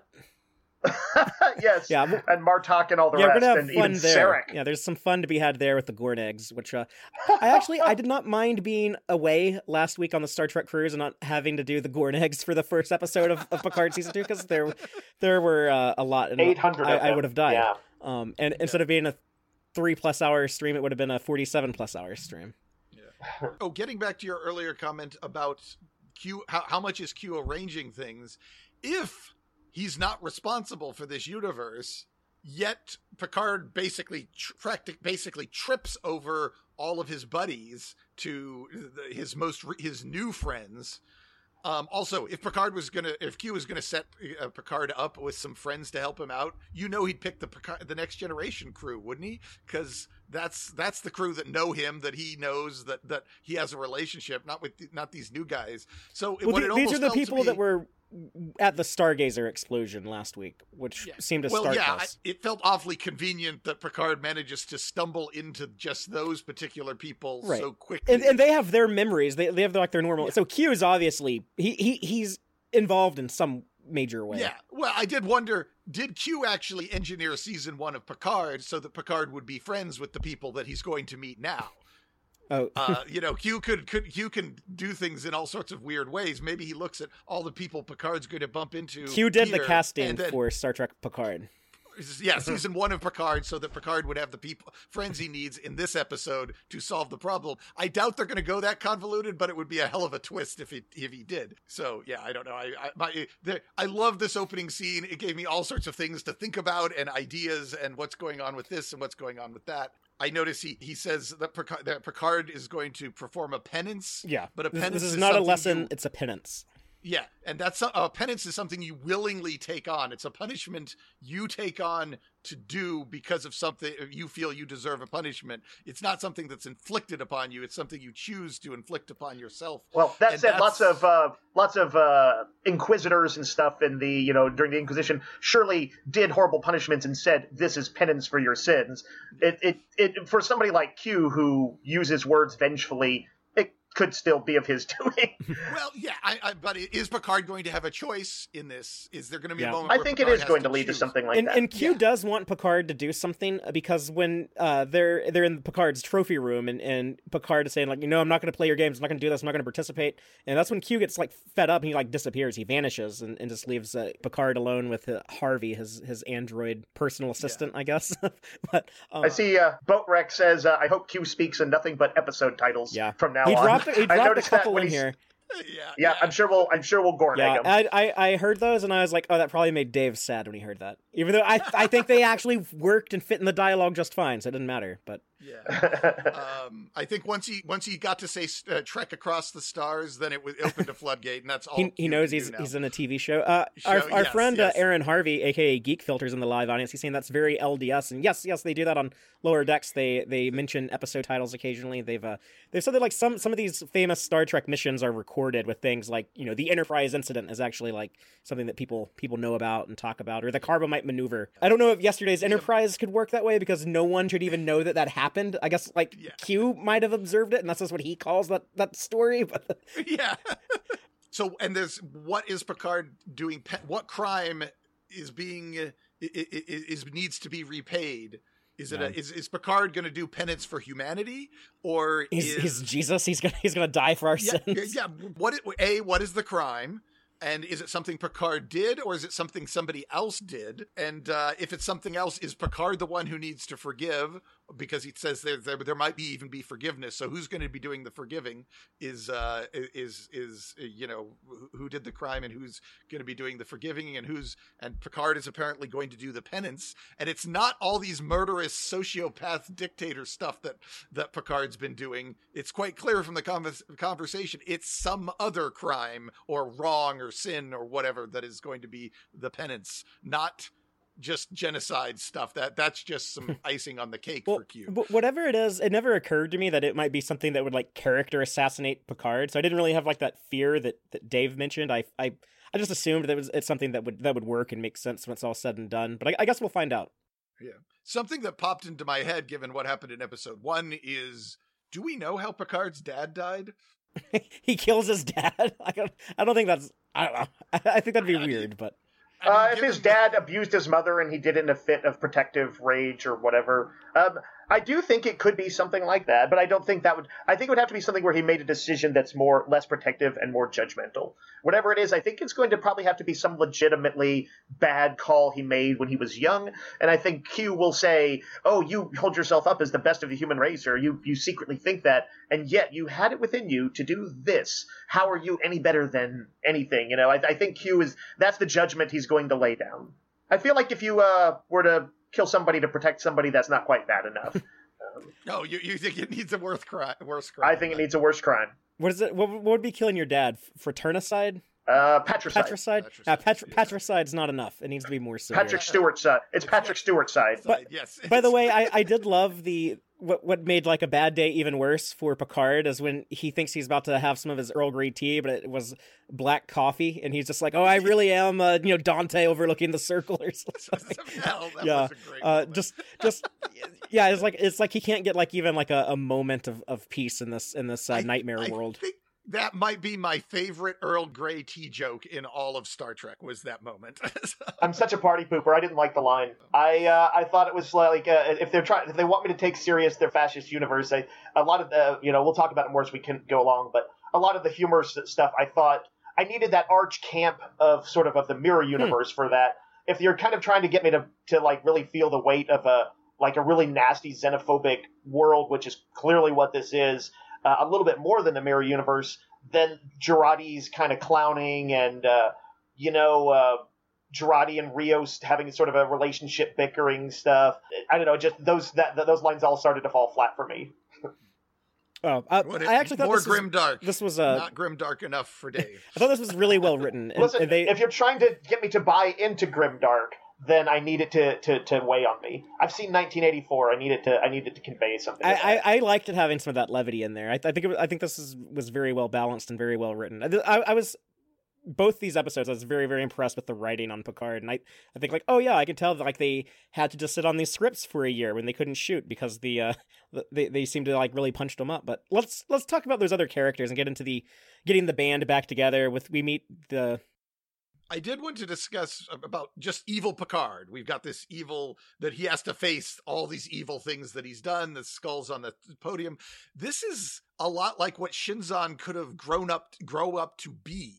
So Picard's faced this demon before, it's me, but I'm evil. He's faced down that very demon. And I thought that was kind of interesting that we've gone back to that. And I do wonder if there's going to be any acknowledgement that Picard has already faced the evil version of himself in the text at some point. It seems like the difference here, the key might be that Q thinks that there is something, or at least this was my read of it, that there is something in Picard as he is, not a variant of him, but as he is, that is effed up. And I kind of think that's a potent idea, that, it doesn't have to be some mirror universe version of yourself to contain within it the germ of evil or of being horrible. Anyway, that's all I got. All right. Well, let's move on then, because we still have a lot of this episode to talk about. But the 7 of 9 waking up as the president, Rios waking up in a battle, Elnor waking up, and I guess as a rebel fighting against the fascism. I like Seven's reaction. By the way, I was gone last week. I didn't get a chance to say it, but Seven is much more like Voyager 7 in Picard season 2. It's like she's not, running around drunk murdering people like she was in season 1. Mm-hmm. And, I accepted it. I was like, okay, like her son died. Her son got killed. She's unhinged. I get that. I accept it. But I did like her being like more centered and more like what I think of as like the 7 of Voyager. Here when she wakes up in the dream, she's trying to do the math equation and smell the candle, like all very like scientific and stuff, trying to prove she's not in a dream. Also like that she woke up asking for Raffi. That was a cool little insight into her heart, into her head, when without any witness or anything, she thinks she's there by herself, and what she does is she asks for Raffi or hopes Raffi's the person coming through the door or whatever.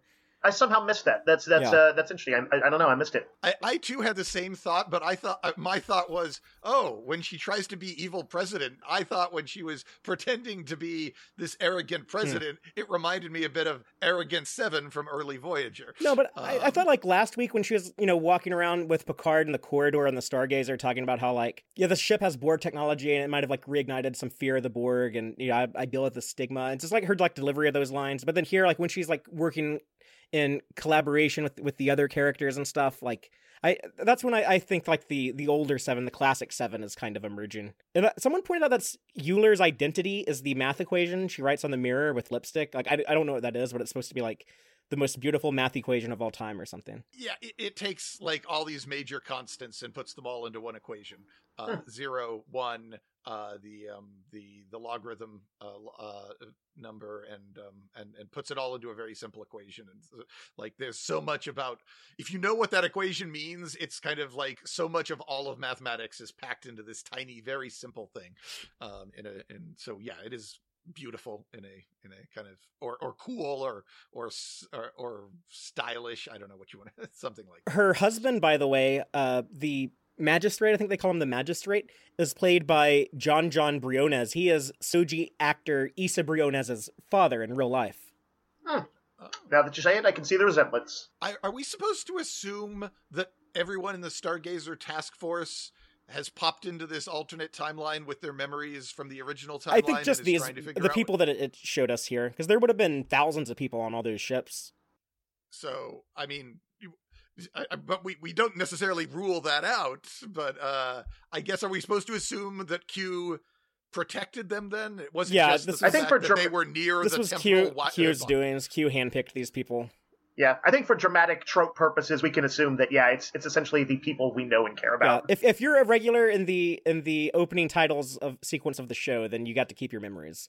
So we can assume that Picard did at least watch season 1 of Picard. Or Q watched season 1 of Picard. John Delancey said that on the Ready Room. He said, before I did this, I went and watched the entire first season of Star Trek Picard. So because he had to know, all right, I could put Riker and Worf and Troy and give him all of those friends, but I'm going to pick these new friends from this most recent set of adventures instead. If he wants to torment Picard as he stands with all his life experiences, Picard is an old man, and these are the friends of the old man Picard. So whatever awfulness or punishment Q hopes to inflict, would probably be most vital to him by taking the people who are vital to him presently. I would think if it's something dark in his past, putting Beverly there, that he has to go and look like a monster in front of Beverly would be the biggest knife twist you could do. But I guess I got to see more of just how things play out. I do wonder if we're going to get a point where Seven touches on, it's weird not having my augmented processing brain and my augmented Borg vision, that's all taken away from me now. I can't think as fast, and I can't see things that I used to see, and I'm not as strong as I used to be. Is that going to come up that she misses? Yeah, I was wondering, has it ever been confirmed on screen that she needs like Borg implants in her brain for her intelligence, or is that just like her organic parts of her brain or what stores her intelligence? I'm not sure if they ever stated that was a Borg technology thing, but yeah, that would be something you would notice. Be like, hey, I'm dumber than I used to be. So you think that would? Speaking of her implants and stuff, is some timey-wimey kind of stuff happen before this is all done, and she returns and she is the Borg queen, that's the faceless Borg queen of the 25th century, trying to get the Borg into Starfleet? Maybe. I mean, that was a kind of a temporal rift thing. They said it was they said it was they used the word temporal when they were dealing with that anomaly. Yeah. So I think that's going to make dating with Raffi even harder. It depends. Maybe she's into tentacles. So. I also liked when Rios was in the battle fighting Vulcans, that the comrade of his, the woman on one of the other ships, she was saying, it's like you always say, the Vulcans, if we don't stop these green bloods, they'll meld your mind and scramble your balls until you're begging to die. I don't know why that made me laugh, but... It's kind of amusingly crass. Yeah. It also feels like the kind of thing that you might ask for in like a brothel of the 25th century. But the writing was, I mean, don't kink shame. Some people might be into that, but I thought the writing was really good when Seven calls Rios and she's like, Colonel Rios, if there's anything weird going on, you're on a secure line, so you can tell me. And then he was like, "Oh my God, Seven, is that you?" And I thought that was kind of clever, and I thought that was it made the characters smart. I thought that idea really worked. Yeah, I liked how seeing everyone respond to, "Oh, I'm in an alternate timeline. I better play along because it looks dangerous." To be honest, Eleanor has always been like the more naive character. So he was the one who seemed like he might not have been able to survive on his own, but. I mean, they had Raffi there to help him. He got himself arrested pretty damn quick. Yeah, so. Yeah, but he also got the worst. He landed in immediate danger. Yeah, like Seven wakes up, she's president. Picard is like this famous general, and then Eleanor, he's like, "Oh yeah, you're an alien on a planet that's racist against aliens, and you're about to be shot. 10 seconds from being discovered." Yeah. Does it snow in Okinawa, by the way, or is it supposed to be like the weather is so terrible? This is like Blade Runner, like when it's rainy in LA. I think it snows in Okinawa. Okay. I assumed it was ash from the buildings. Oh, okay, that makes more sense. Could be. I did think it was weird that they blew up apparently a whole bunch of buildings, and the rest of the planet seems to have almost no comment whatsoever. Like, do high-rise towers and tens of thousands of people get blown up on Earth every day now, and that's just business as The usual? Earth Confederation wouldn't want that getting out there, that these rebels were able to blow up their planets. They would have covered that up. Yeah, but even when talking to the president, it's just kind of this little thing that's vaguely there's some uprisings in Okinawa. They just killed 10,000 people, or more, maybe 50,000 people. That's just, as president, you would think you would be like, send the army, or he is like probably president of the, like, if they're as powerful as they are and they've conquered Andor and all the rest, then their level of scope is like probably talks about millions of deaths. So that might actually just be a drop in the bucket. Well, I guess if somebody blew I know up it's a on building Earth though. Yeah, if somebody blew up a building in Washington D.C., you think the president there would be a little bit of an expectation from the president to, acknowledge that major terrorism is happening right there in the Capitol. Or the rebels are just that good.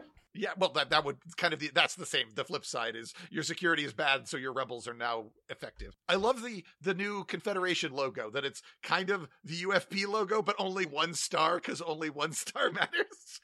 Yeah, Aaron also pointed that out, that he said that he actually likes it more than the UFP logo, and says it has panache. And Aaron, by the way, I think is actually going to visit the 10 Forward pop-up in LA that they've set up, where they actually have a recreation of Guinan's bar that people are going to and hanging out in, and we're gonna I think try to have him on the show next week to talk about that and talk about what. Dave, did you hate Spot 73, the cartoon cat? Yeah, ish. I thought Patton Oswalt did a good job. I thought he was kind of fun, but yeah, I was already kind of like, oh, they're gonna be doing kind of tongue-in-cheek stuff in the middle of this while trying to convince me that it's so bad that it's something that needs to be fixed.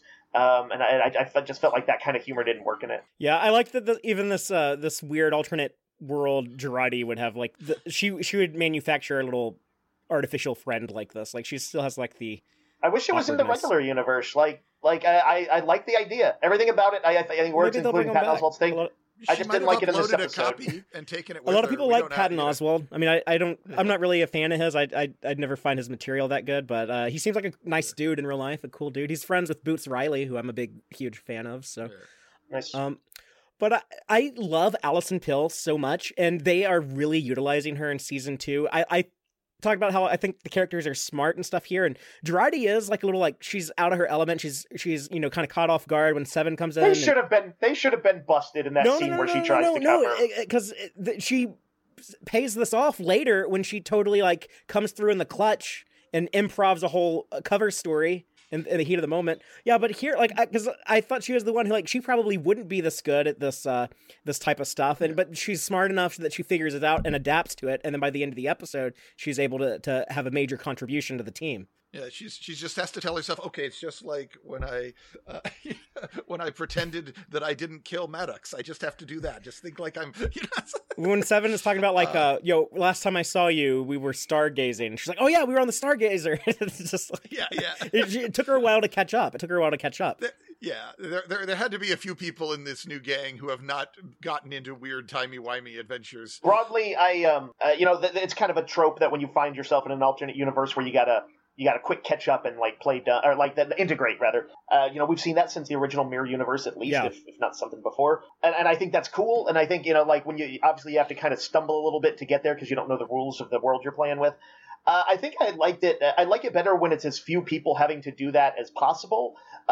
Or they kind of do it off screen. Like, I think you generally didn't see how that worked for the rest of the crew until Kirk got with them in the original Mirror Universe, Mirror. Well, I almost feel like Kirk figures it out too fast in Mirror. So that's why I like to retcon now that he had heard about this rumored Mirror Universe with the Discovery and Georgiou and all that stuff. Right. I know they come back from the credits and he's like, I seem to be in a strange Mirror Universe, kind of very setting out the idea for the audience. But anyway, seeing 6 people or so kind of stumble through it, I didn't like as much, though, because I was like, I feel like a few of them would have been busted. It stretched the trope a bit for me. Elnor was busted. Well, he was set up to be busted. He didn't have to even try it. That was not even an option Picard for him. was in, like, he was bust-proof because of Q. I was like, what, were they, like, actually blowing up Vulcan?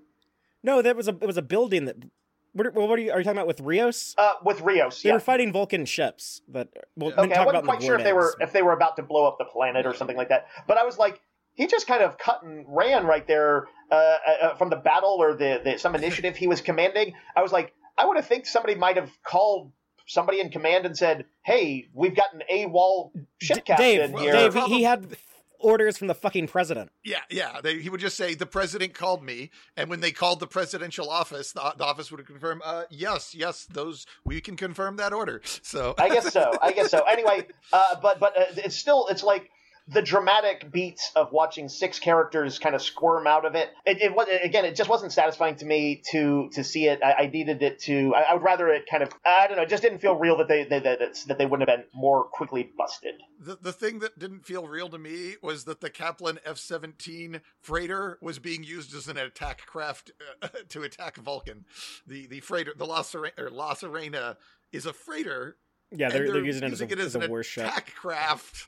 And I was like, how does that make sense? Because we have to have the same actors on the same sets. That's how alternate universes have to work. Yeah. It's the same ships and the same people. I guess it might have felt a little forced to me as Raffi takes Elnor to the presidential palace also, and they just happen to, like, all meet at the same time. But you kind of need that expediency. I like the fast-paced nature of the season, again, especially when compared to Discovery Season 4. So I was pretty forgiving on that stuff. And then I like the moment of Raffi saying, oh, is that you in there, JL? And he says something like, oh, I'm not even sure anymore, or something like that. But then Elnor, being the young, naive, more innocent one, he's like, oh, well, I'm sure, I can tell it's you. And he's kind of happy to see his old father figure, Picard, back. I liked Elnor in this in general. I liked some of his little comments, him mentioning, I thought it was a nice quick catch up where he mentions Q, and Elnor's like, I read about him in your biography. Yeah.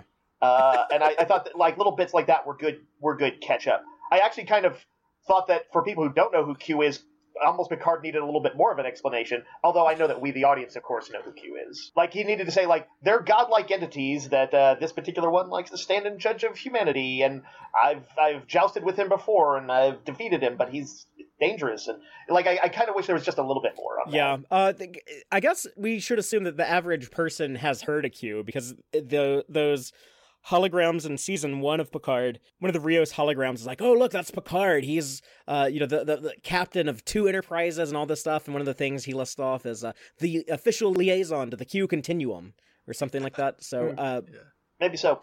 Have they made a statement? I thought it would make sense when I saw the episode, and I'm still confused why they didn't hire the original Borg Queen actress to play the Borg Queen. Wasn't she again? like 70 years old? Like, she probably wouldn't want to do all the prosthetics and stuff. Okay, I mean, the answer could just be the actress didn't want to put up with the makeup, and that would be an answer. I just was wondering if there were, or the one from Voyager as well. Susanna Thompson, who was also on Deep Space Nine, is the ex-wife of Jadzia Dex. I mean, just because it's an alternate universe where you have alternate versions of everyone, you don't even have to explain how come she died in First Contact but is alive here, because it's an alternate timeline. And that they never explain that anyways. The Queen always seems to be coming back. But this one time there would be no need.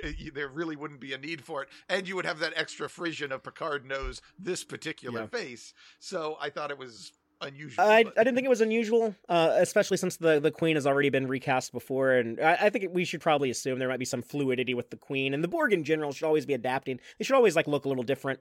So even without the alt timeline stuff, she had that weird creepy presence. I think it was a little bit more tame than I'm talking about Annie Wershing's performance is a little bit more tame than Krieg's performance in First Contact and Endgame on Voyager, because she had this weird kind of very scary kind of sexuality to her.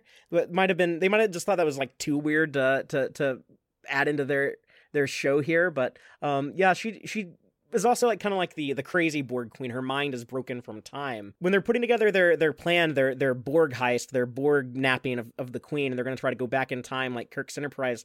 I said there was another issue I had with this, other than kind of being too similar to the Mirror Universe, and that was I didn't like the line oh yeah, go to Los Angeles in 2024, there is a watcher there waiting for you. I don't know, that just didn't feel very Star Trek to me. That feels like a riddle from Gandalf. Yeah, it's kind of comic booky or something. I don't know. Yeah. I mean, without knowing what this watcher is, I have trouble judging it, but... Yeah. The Borg don't seem like the type to really use metaphor and riddles a lot. Yeah, it felt a little out of place with everything else. Not a big deal. I get they need to set that up for whatever is going to happen in the plot, but just kind of stood out as a weird choice. I did think it was odd that the Borg Queen knows about Jurati's psychological issues in other timelines. How did that means the Borg Queen encountered Jurati in other timelines, not just this one. So how did that happen? When did that happen? Yeah, I mean, I don't know if it means that for sure. Simultaneously with all timelines existing at the same time. I don't know if it means that for sure, but she did seem to sense oh yeah, there's something broken in your mind too, isn't there? But I like their chemistry. I like them talking to each other. That one point where Jurati's just kind of ignoring her, whatever you say, sister, or something like that. But there's a couple times she gets those creepy looks from the Borg Queen. There's something going on between the Queen and Jurati, and that'll be kind of expanded on in the next episode, I think. Do we think the Watcher could turn out to be Guinan? No, I don't think that we're going to see Guinan in the 21st century, because they put in that explanation of why she looks different, which, Brian, you mentioned you think they didn't even need that. Well, they did de-age Q for his scene. They could do that with Guinan. Yeah, I don't think they're going to de-age her, though. I don't think that's going to be her. I don't think we're going to see her. I think it's going to be something else or someone else. Yeah, I think Father's right Gary on Seven. that. Now that I would love for it to be Gary Seven. And what's his name? RoboCop. He was Admiral Marcus. Peter Weller. Peter Weller should play Gary Seven, because he looks a lot like that actor. Oh, that's interesting. But Peter Weller's getting old these days. He is. He's showing it. I was slightly surprised when we learned that 7 of 9 is nowhere near as smart as Spock. Yeah. Because I'd kind of always put them on about the same Me levels. too. If I statted them, their IQs would have been at least within a point of each other. That felt like a slightly contrived plot point that nobody could possibly match the legendary Spock except for the Borg Queen. Well, nobody out of their group that they had. But I agree with Brian. I think that 7 could have done it. That's also why I I wonder, like, Yeah. did she lose some of her intelligence without her Borg implants? Because that seems weird to me. That would have been a perfect explanation for it, and a perfect time to drop that in. Picard says, "You don't think you could manage it? Not without my implants." With as Done. good as these writers seem to be with like keeping an eye on that type of stuff, I'm almost surprised they didn't say like Picard say like, Seven, you can do this, can't you? And she's like it would take me too long to calculate that now. My mind's not working as fast without my whatever implant anymore or something like that. I think we know the answer to this, but it still feels like it needs to be asked. Is the galaxy a better place without the Borg? We are trading up by going back in time and changing things, right? I mean, we should at least ask that question.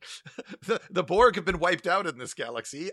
Probably, it sounds like maybe the Dominion is no longer a threat. I'm going to say we need to move on and not have a conversation about is the galaxy better with the Confederation timeline instead of the UFP timeline. The Borg dominating the robo-zombies or... I mean, the Confederation racists. seems to be like pretty much as bad as the Borg. Yeah. So yeah, I kind of feel like that is the answer, but I kind of feel like it's weird that they don't stop and ask that question at least briefly. I think it's weird to stop and ask it now, but well, let's talk about the eradication day stuff. We need to bring the Borg back into power. They actually established that the Borg might be in a kind of a weakened state after what happens at the end of Voyager. So there's a line about that in last week's episode. They do say. Well, yeah, they made it very clear in last week's episode that the Borg were in a weakened place. I think I'd forgotten. I think that's the ideal situation. So I'm gonna vote against fascist Earth conquering, enslaving, and eradicating aliens. But I don't know. Let us know in the comments. Do you prefer this timeline or do you prefer the one we saw last week? I'm just wondering if I lived in the Delta Quadrant, what my answer to that question might be. But I don't know what the Delta Quadrant looks like in this timeline. What do y'all think of Mazzolini Picard? And I don't know if y'all caught this, but they shot this ceremony, Eradication Day ceremony, on the same location as last week where they shot the Starfleet Academy ceremony. They're both at the Disney Concert Hall, but it's decorated very differently. Did not know. Yeah, but I kind of like that, how they mirrored each other. And I had kind of pieced that together from the trailers months ago, but I like seeing it in execution here. And Picard trying to like hype up the crowd, but then he has to stall because he knows he can't shoot this queen. He needs her to go back in time. I felt he was kind of dropping the bag there because he's standing there with the gun and he realizes he just needs another couple of minutes. He just has to turn to the crowd and make a Picard speech about evil is good. And I actually think that would have been kind of a cool thing to do, is to have him saying something that's clearly so at odds with who he is that it's like almost physically painting him, where you can see like that cheek quavering, we saw see that beads of sweat. When he saw his propaganda video and he's like cringing at it, so we would know how tortured he is. But Dave, I just want to point out, by the way, I heard you say last week that you were unimpressed with Picard's speech he gave at the Academy, which I just have to add to that, like every graduation ceremony I've ever gone to for any school had terrible speeches, so I found that realistic. But also, like, I loved that he's Picard. He gets to be the exception. Dave, I love that he chose to quote his mom as someone who I really appreciates like mother-son stories, and someone who's like very close to their mom. And then I loved that the thing that his mom told him as a kid when he had that turbulent childhood was to look at the stars and see what's out there. And you can retcon that back into the end of Encounter at Farpoint, when they're on the bridge of the Enterprise. It's the end of their first episode, and there's the close-up on Picard's face, and he says, "Let's see what's out there." And he goes off to have this 7-year adventure on the Enterprise, and he's thinking of his mom in that moment. And that's what made me cry last week. I like that interpretation. I like the interpretation.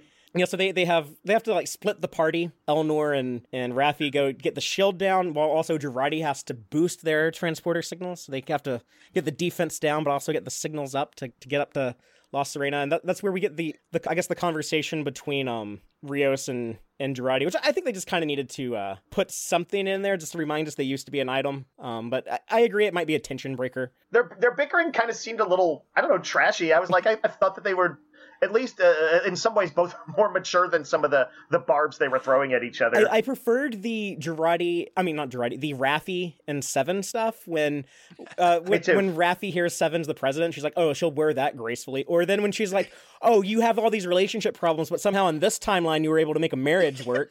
That's something someone actually would leech onto and point out, I think, even under these circumstances. That did feel like we've been dating for over a year kind of comment. But I was wondering if Elnor would continue to, I guess, murder people now that he's in Starfleet. But yeah, he gets pretty violent with these what are they called? Star Corps. On the ready room, they said these the military here that's Star Corps. But he definitely was more throat cutting than you get from the average Starfleet officer. Yeah, but I like that. I was like, go man. I mean, these people are so Nazi-ish that I'm okay with killing them, and we're also going to erase this timeline anyways as part of the plan, so it kind of doesn't matter.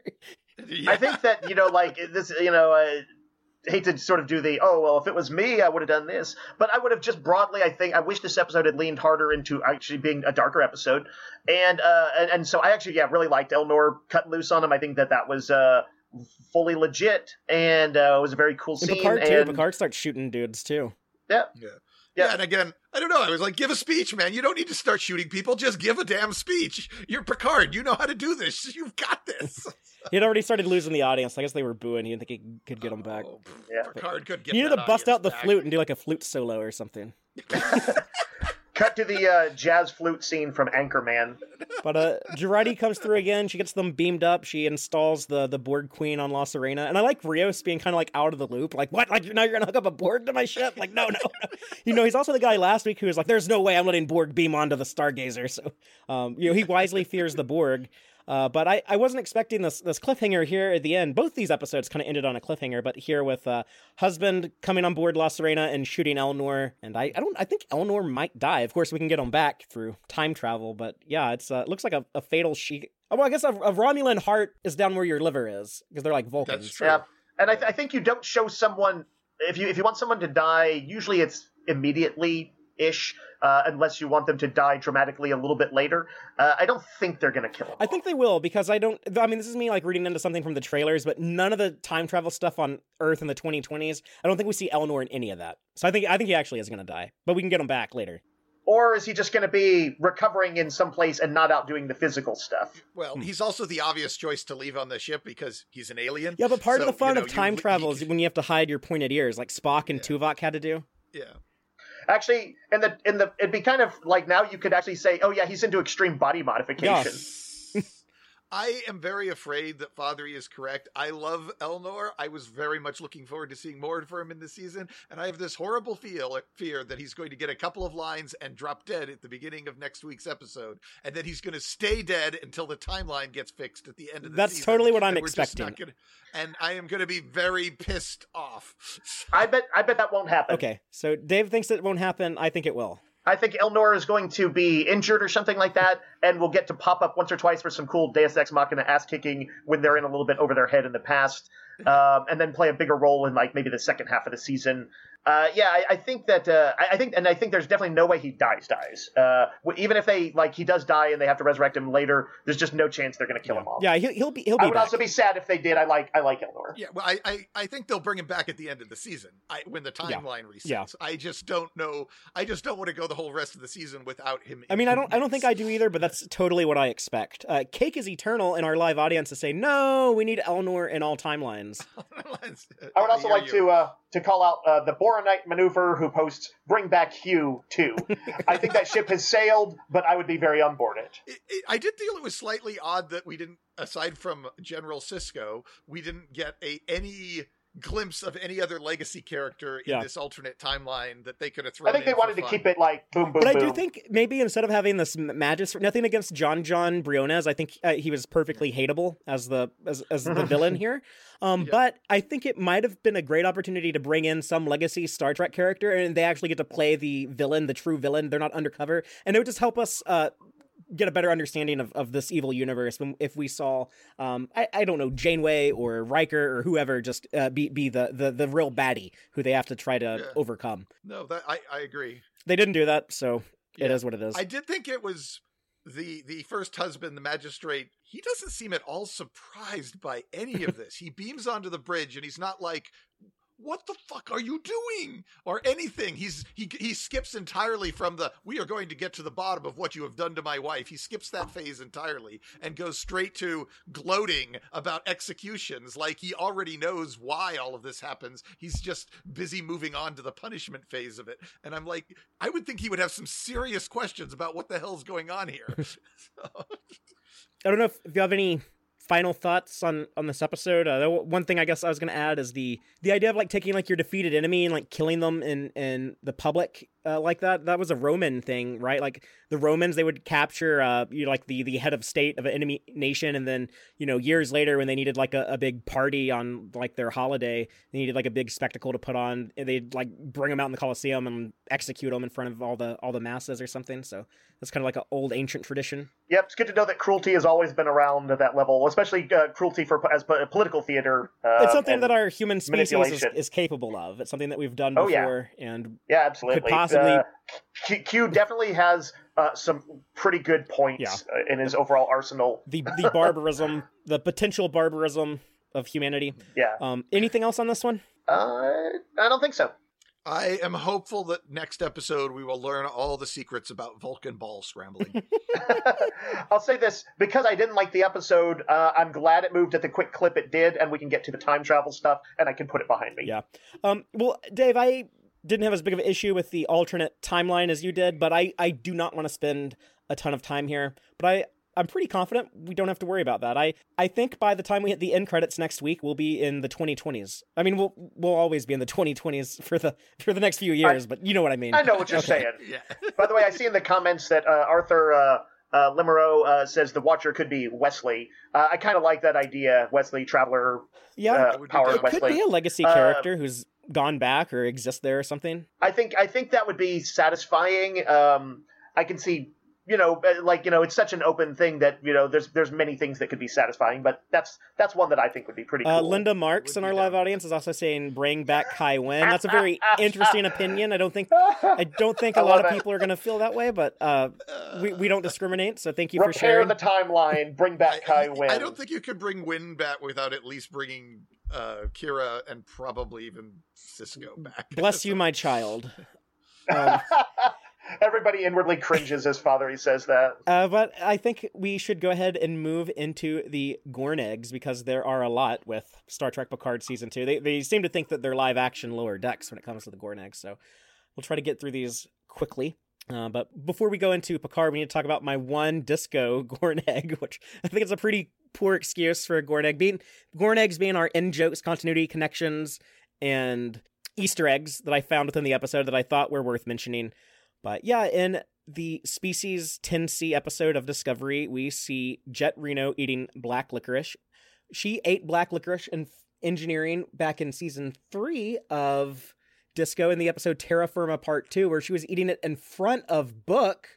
So, of course, he would think there's nothing unusual about her asking for all of this specific candy again and again. He knows that she likes to snack on that, so kind of made it seem like a little bit more acceptable why you would not be suspicious. What is the engineer doing? He also probably feels really guilty about locking her up, so if there's anything he can do to try to feel like he's being nice to her, he'll probably do it. Jump on that. Oh, you want licorice? I'll get you licorice. That'll make me feel like less of a monster. Black licorice also came up on Lower Decks one time when a replicator broke, and that was all it could make. But yeah, other than that, no other Gornegs in that episode of Disco. We'll move on to Picard, where there are a ton. First off, let's talk about those episode titles. When Picard asks Q, where's the crew of the Stargazer? Q replies, how yesterday's Enterprise of you?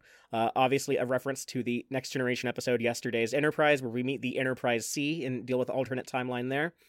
He also says when they go into Picard's trophy room, through a mirror darkly, and here the man who holds the glass is darker still. Through a mirror darkly, that's actually from the Bible, but it was the name of the Mirror Universe episodes of Star Trek Enterprise, so other alternate universe episode there. And in that trophy room, there are a ton of Gornegs. We see the Torchbearer suit from Discovery Season 1. We see phaser rifles from Star Trek First Contact. There's actually a lot of weapons on the wall. There's Romulan weapons, Zotvosh weapons, Zotvosh knives, the knife that Shinzon had that also showed up in Buffy that Faith had in Buffy the Vampire Slayer. It was the same knife, but there's Reman disruptor pistols from Insurrection. There's a Jem'Hadar blade, Jem'Hadar pistols. Yeah, there's some Bajoran weapons. There's the Star Trek V and Star Trek VI assault rifle. If you watch the Ready Room, you can also see some of these props that you don't actually get a good look of in the episode. They had the Star Trek 09 disruptor pistol. I don't know if it's Romulan or like the Romulans stole it from the Klingons, but there's a disruptor pistol that was used in Star Trek 09. Well, let's talk about the skulls. We get some major cameos here. here, Picard seemed to have killed like all of the top dogs of all the different alien species, because we have a Cardassian skull that belonged to Gul Dukat, one of the main baddies in Star Trek, specifically the primary antagonist in Deep Space Nine. And there's also a Klingon skull that the ridges look a little different, but it's probably hard to tell. You know, the bone might look a little different from the actual head, but it belonged to Martok, the general we see in Deep Space Nine. And there's a Vulcan skull that belonged to Director Sarek, who in this universe was killed in front of his son and wife. When Q said that, I immediately pictured, he was killed in front of Sybok and Perrin. No, everyone was thinking Spock and Amanda, I'm sure. Though Amanda probably would have been dead by then. But there's a Ferengi skull, and I don't know how many people picked up on this, but we see the Grand Nagus staff next to it. So I think that's actually Nagus Zek was killed by Picard, which I kind of love that. Certainly the most entertaining interpretation. Yeah, yes. This evil Picard would not tolerate Ferengi shenanigans. He would kill their Nagus on day one. That's how first contact with the Ferengi went in this timeline. There's a Borg skull too. Let's just assume this is Hugh. Why not? Yeah, sure. Yeah, the skulls were cool. I liked that. I also like that there's like a bullet hole in Dukat's skull. I don't know why I thought that was so funny, but it's like he just got shot right in the forehead. Oh yeah, you're right. Right in the Cardassian spoon on their foreheads. Yes. Yeah, and I like that they mentioned that Dukat is the reason why this Picard ended up in a synthetic body. So even in this alternate timeline, he was still a force to be reckoned with. I like that. He went down fighting. It sounded like. Is this synthetic body also have all of its superpowers dialed down? Well, I think they needed that to explain why he doesn't have the Irumodic syndrome in this timeline. No, I get that. I wouldn't think that this Picard would be the sort who said, no, I only want the ability. No, but maybe the person who was developing this body for him was like, I sure as hell don't want this dude to have superpowers. So I'm gonna lie and tell him like, I can't do that. It's not possible. But. Yeah. Your brain won't be able to handle super strength. I'm sorry. The saddest trophy in here is I think it's Worf's Baldric. Is in the background. It's up in the window behind Picard's desk. So I think this Picard also slew Worf, which makes me sad because I want them to be buddies. I want the Picard who's like, in all honesty, you're actually the bravest man I've ever known. I want that. You want the fascist version of that? Like, for a mongrel race, you were the bravest person I've ever known. You disgust me, you subhuman thing. Now die. You're right. Today is a good day to die. Now do it. Yeah, no, I don't want that. Would he not have a beard? Because it's in every universe and he already has I think that only applies to Vulcans. But, okay. There's some Vulcan war Gornegs too. When Seven has, or I guess President Hansen, I should say, has that screen pulled up that has a lot of the war information. There's also a lot of images that are from Picard season 1 of all things. But on the screen, we can see that there is a General Miles O'Brien fighting the Dominion Alliance. And there's also a Lieutenant Colonel Tasha Yar. So Yar always seems to do better in the alternate timelines. She didn't get killed by Armus here either. So good for her, I guess. And then there's, of course, the verbal mention of General Sisko. So Sisko is still a badass in this timeline. We also see that there is a bit of text on the screen saying that there's a Metreon Cascade that the Vulcans are using. The Metreon Cascade is a weapon of mass destruction they established in Voyager that was used on Neelix's people, the Talaxians. And they mention Mount Tahana, Tarhana, I think is how you say it, on planet Vulcan. That was from the Enterprise episode Home, I think. One of the season 4, I think it was in Home.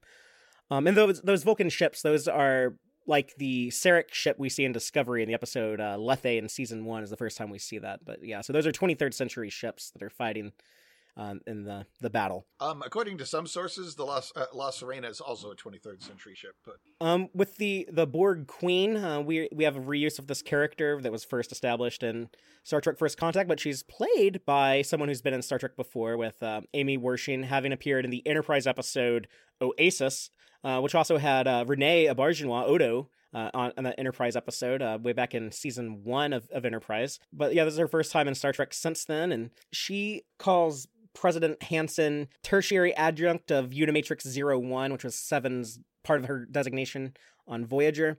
I don't know if this was intentional or not, but she's stored in like the M510 storage tank. I don't know if that's supposed to tie into the M5 computer from the original series or not, so we'll just put that's a maybe intentional thing. But yeah, so we have our Borg Queen, and we also have Picard talking about the slingshot time warp. He says Kirk's Enterprise did it multiple times. So we know that they kind of did it in the Naked Time when they break away from a planet with a weird cold warp antimatter matter formula, and there's some time travel there, but they do definitely spin around the sun, and Tomorrow is Yesterday and Assignment Earth, and then again in the voyage home to time travel. So you need a Spock-level intellect to pull that off. Well, it's kind of suggested in the voyage home, where it's very uncertain if Spock's going to be able to pull it off or not, and he does. And then the last thing I have is the Adam Soong holographic statue that we see on the alternate reality Earth, and we actually hear Brent Spiner's voice saying a safe galaxy is a human galaxy. So I don't know who Adam Soong is, but one of the Soongs, and all the Soongs are played by Brent Spiner. He might be the modern day Soong that we're going to meet in the 2020s. So maybe that's where the timeline split. Maybe it's something Adam Soong did, or maybe this is some other Soong. I don't know, but that's a Gorn egg for something we don't know what it's a Gorn egg for yet. So. But yeah, that's everything I spotted. I just want to thank everyone in the audience who checked us out live, and thank you everyone else who listens to us later. We appreciate it, and we want to hear your thoughts on these episodes, so please feel free to comment, to hit me up on Twitter, or hit up the Text Trek Facebook page and share your opinions, and come back next week. We will be live at 7 p.m. Central. And until then, as always, live long and prosper, y'all. Listen to the Text Trek podcast through Apple Podcasts, Google Podcasts, Spotify, or at text-trek.com. Like us on Facebook at facebook.com/text-trek, and follow Fathery on Twitter at TXTrek. Please support us by liking our videos and subscribing to our channel on YouTube. Thank you and take care.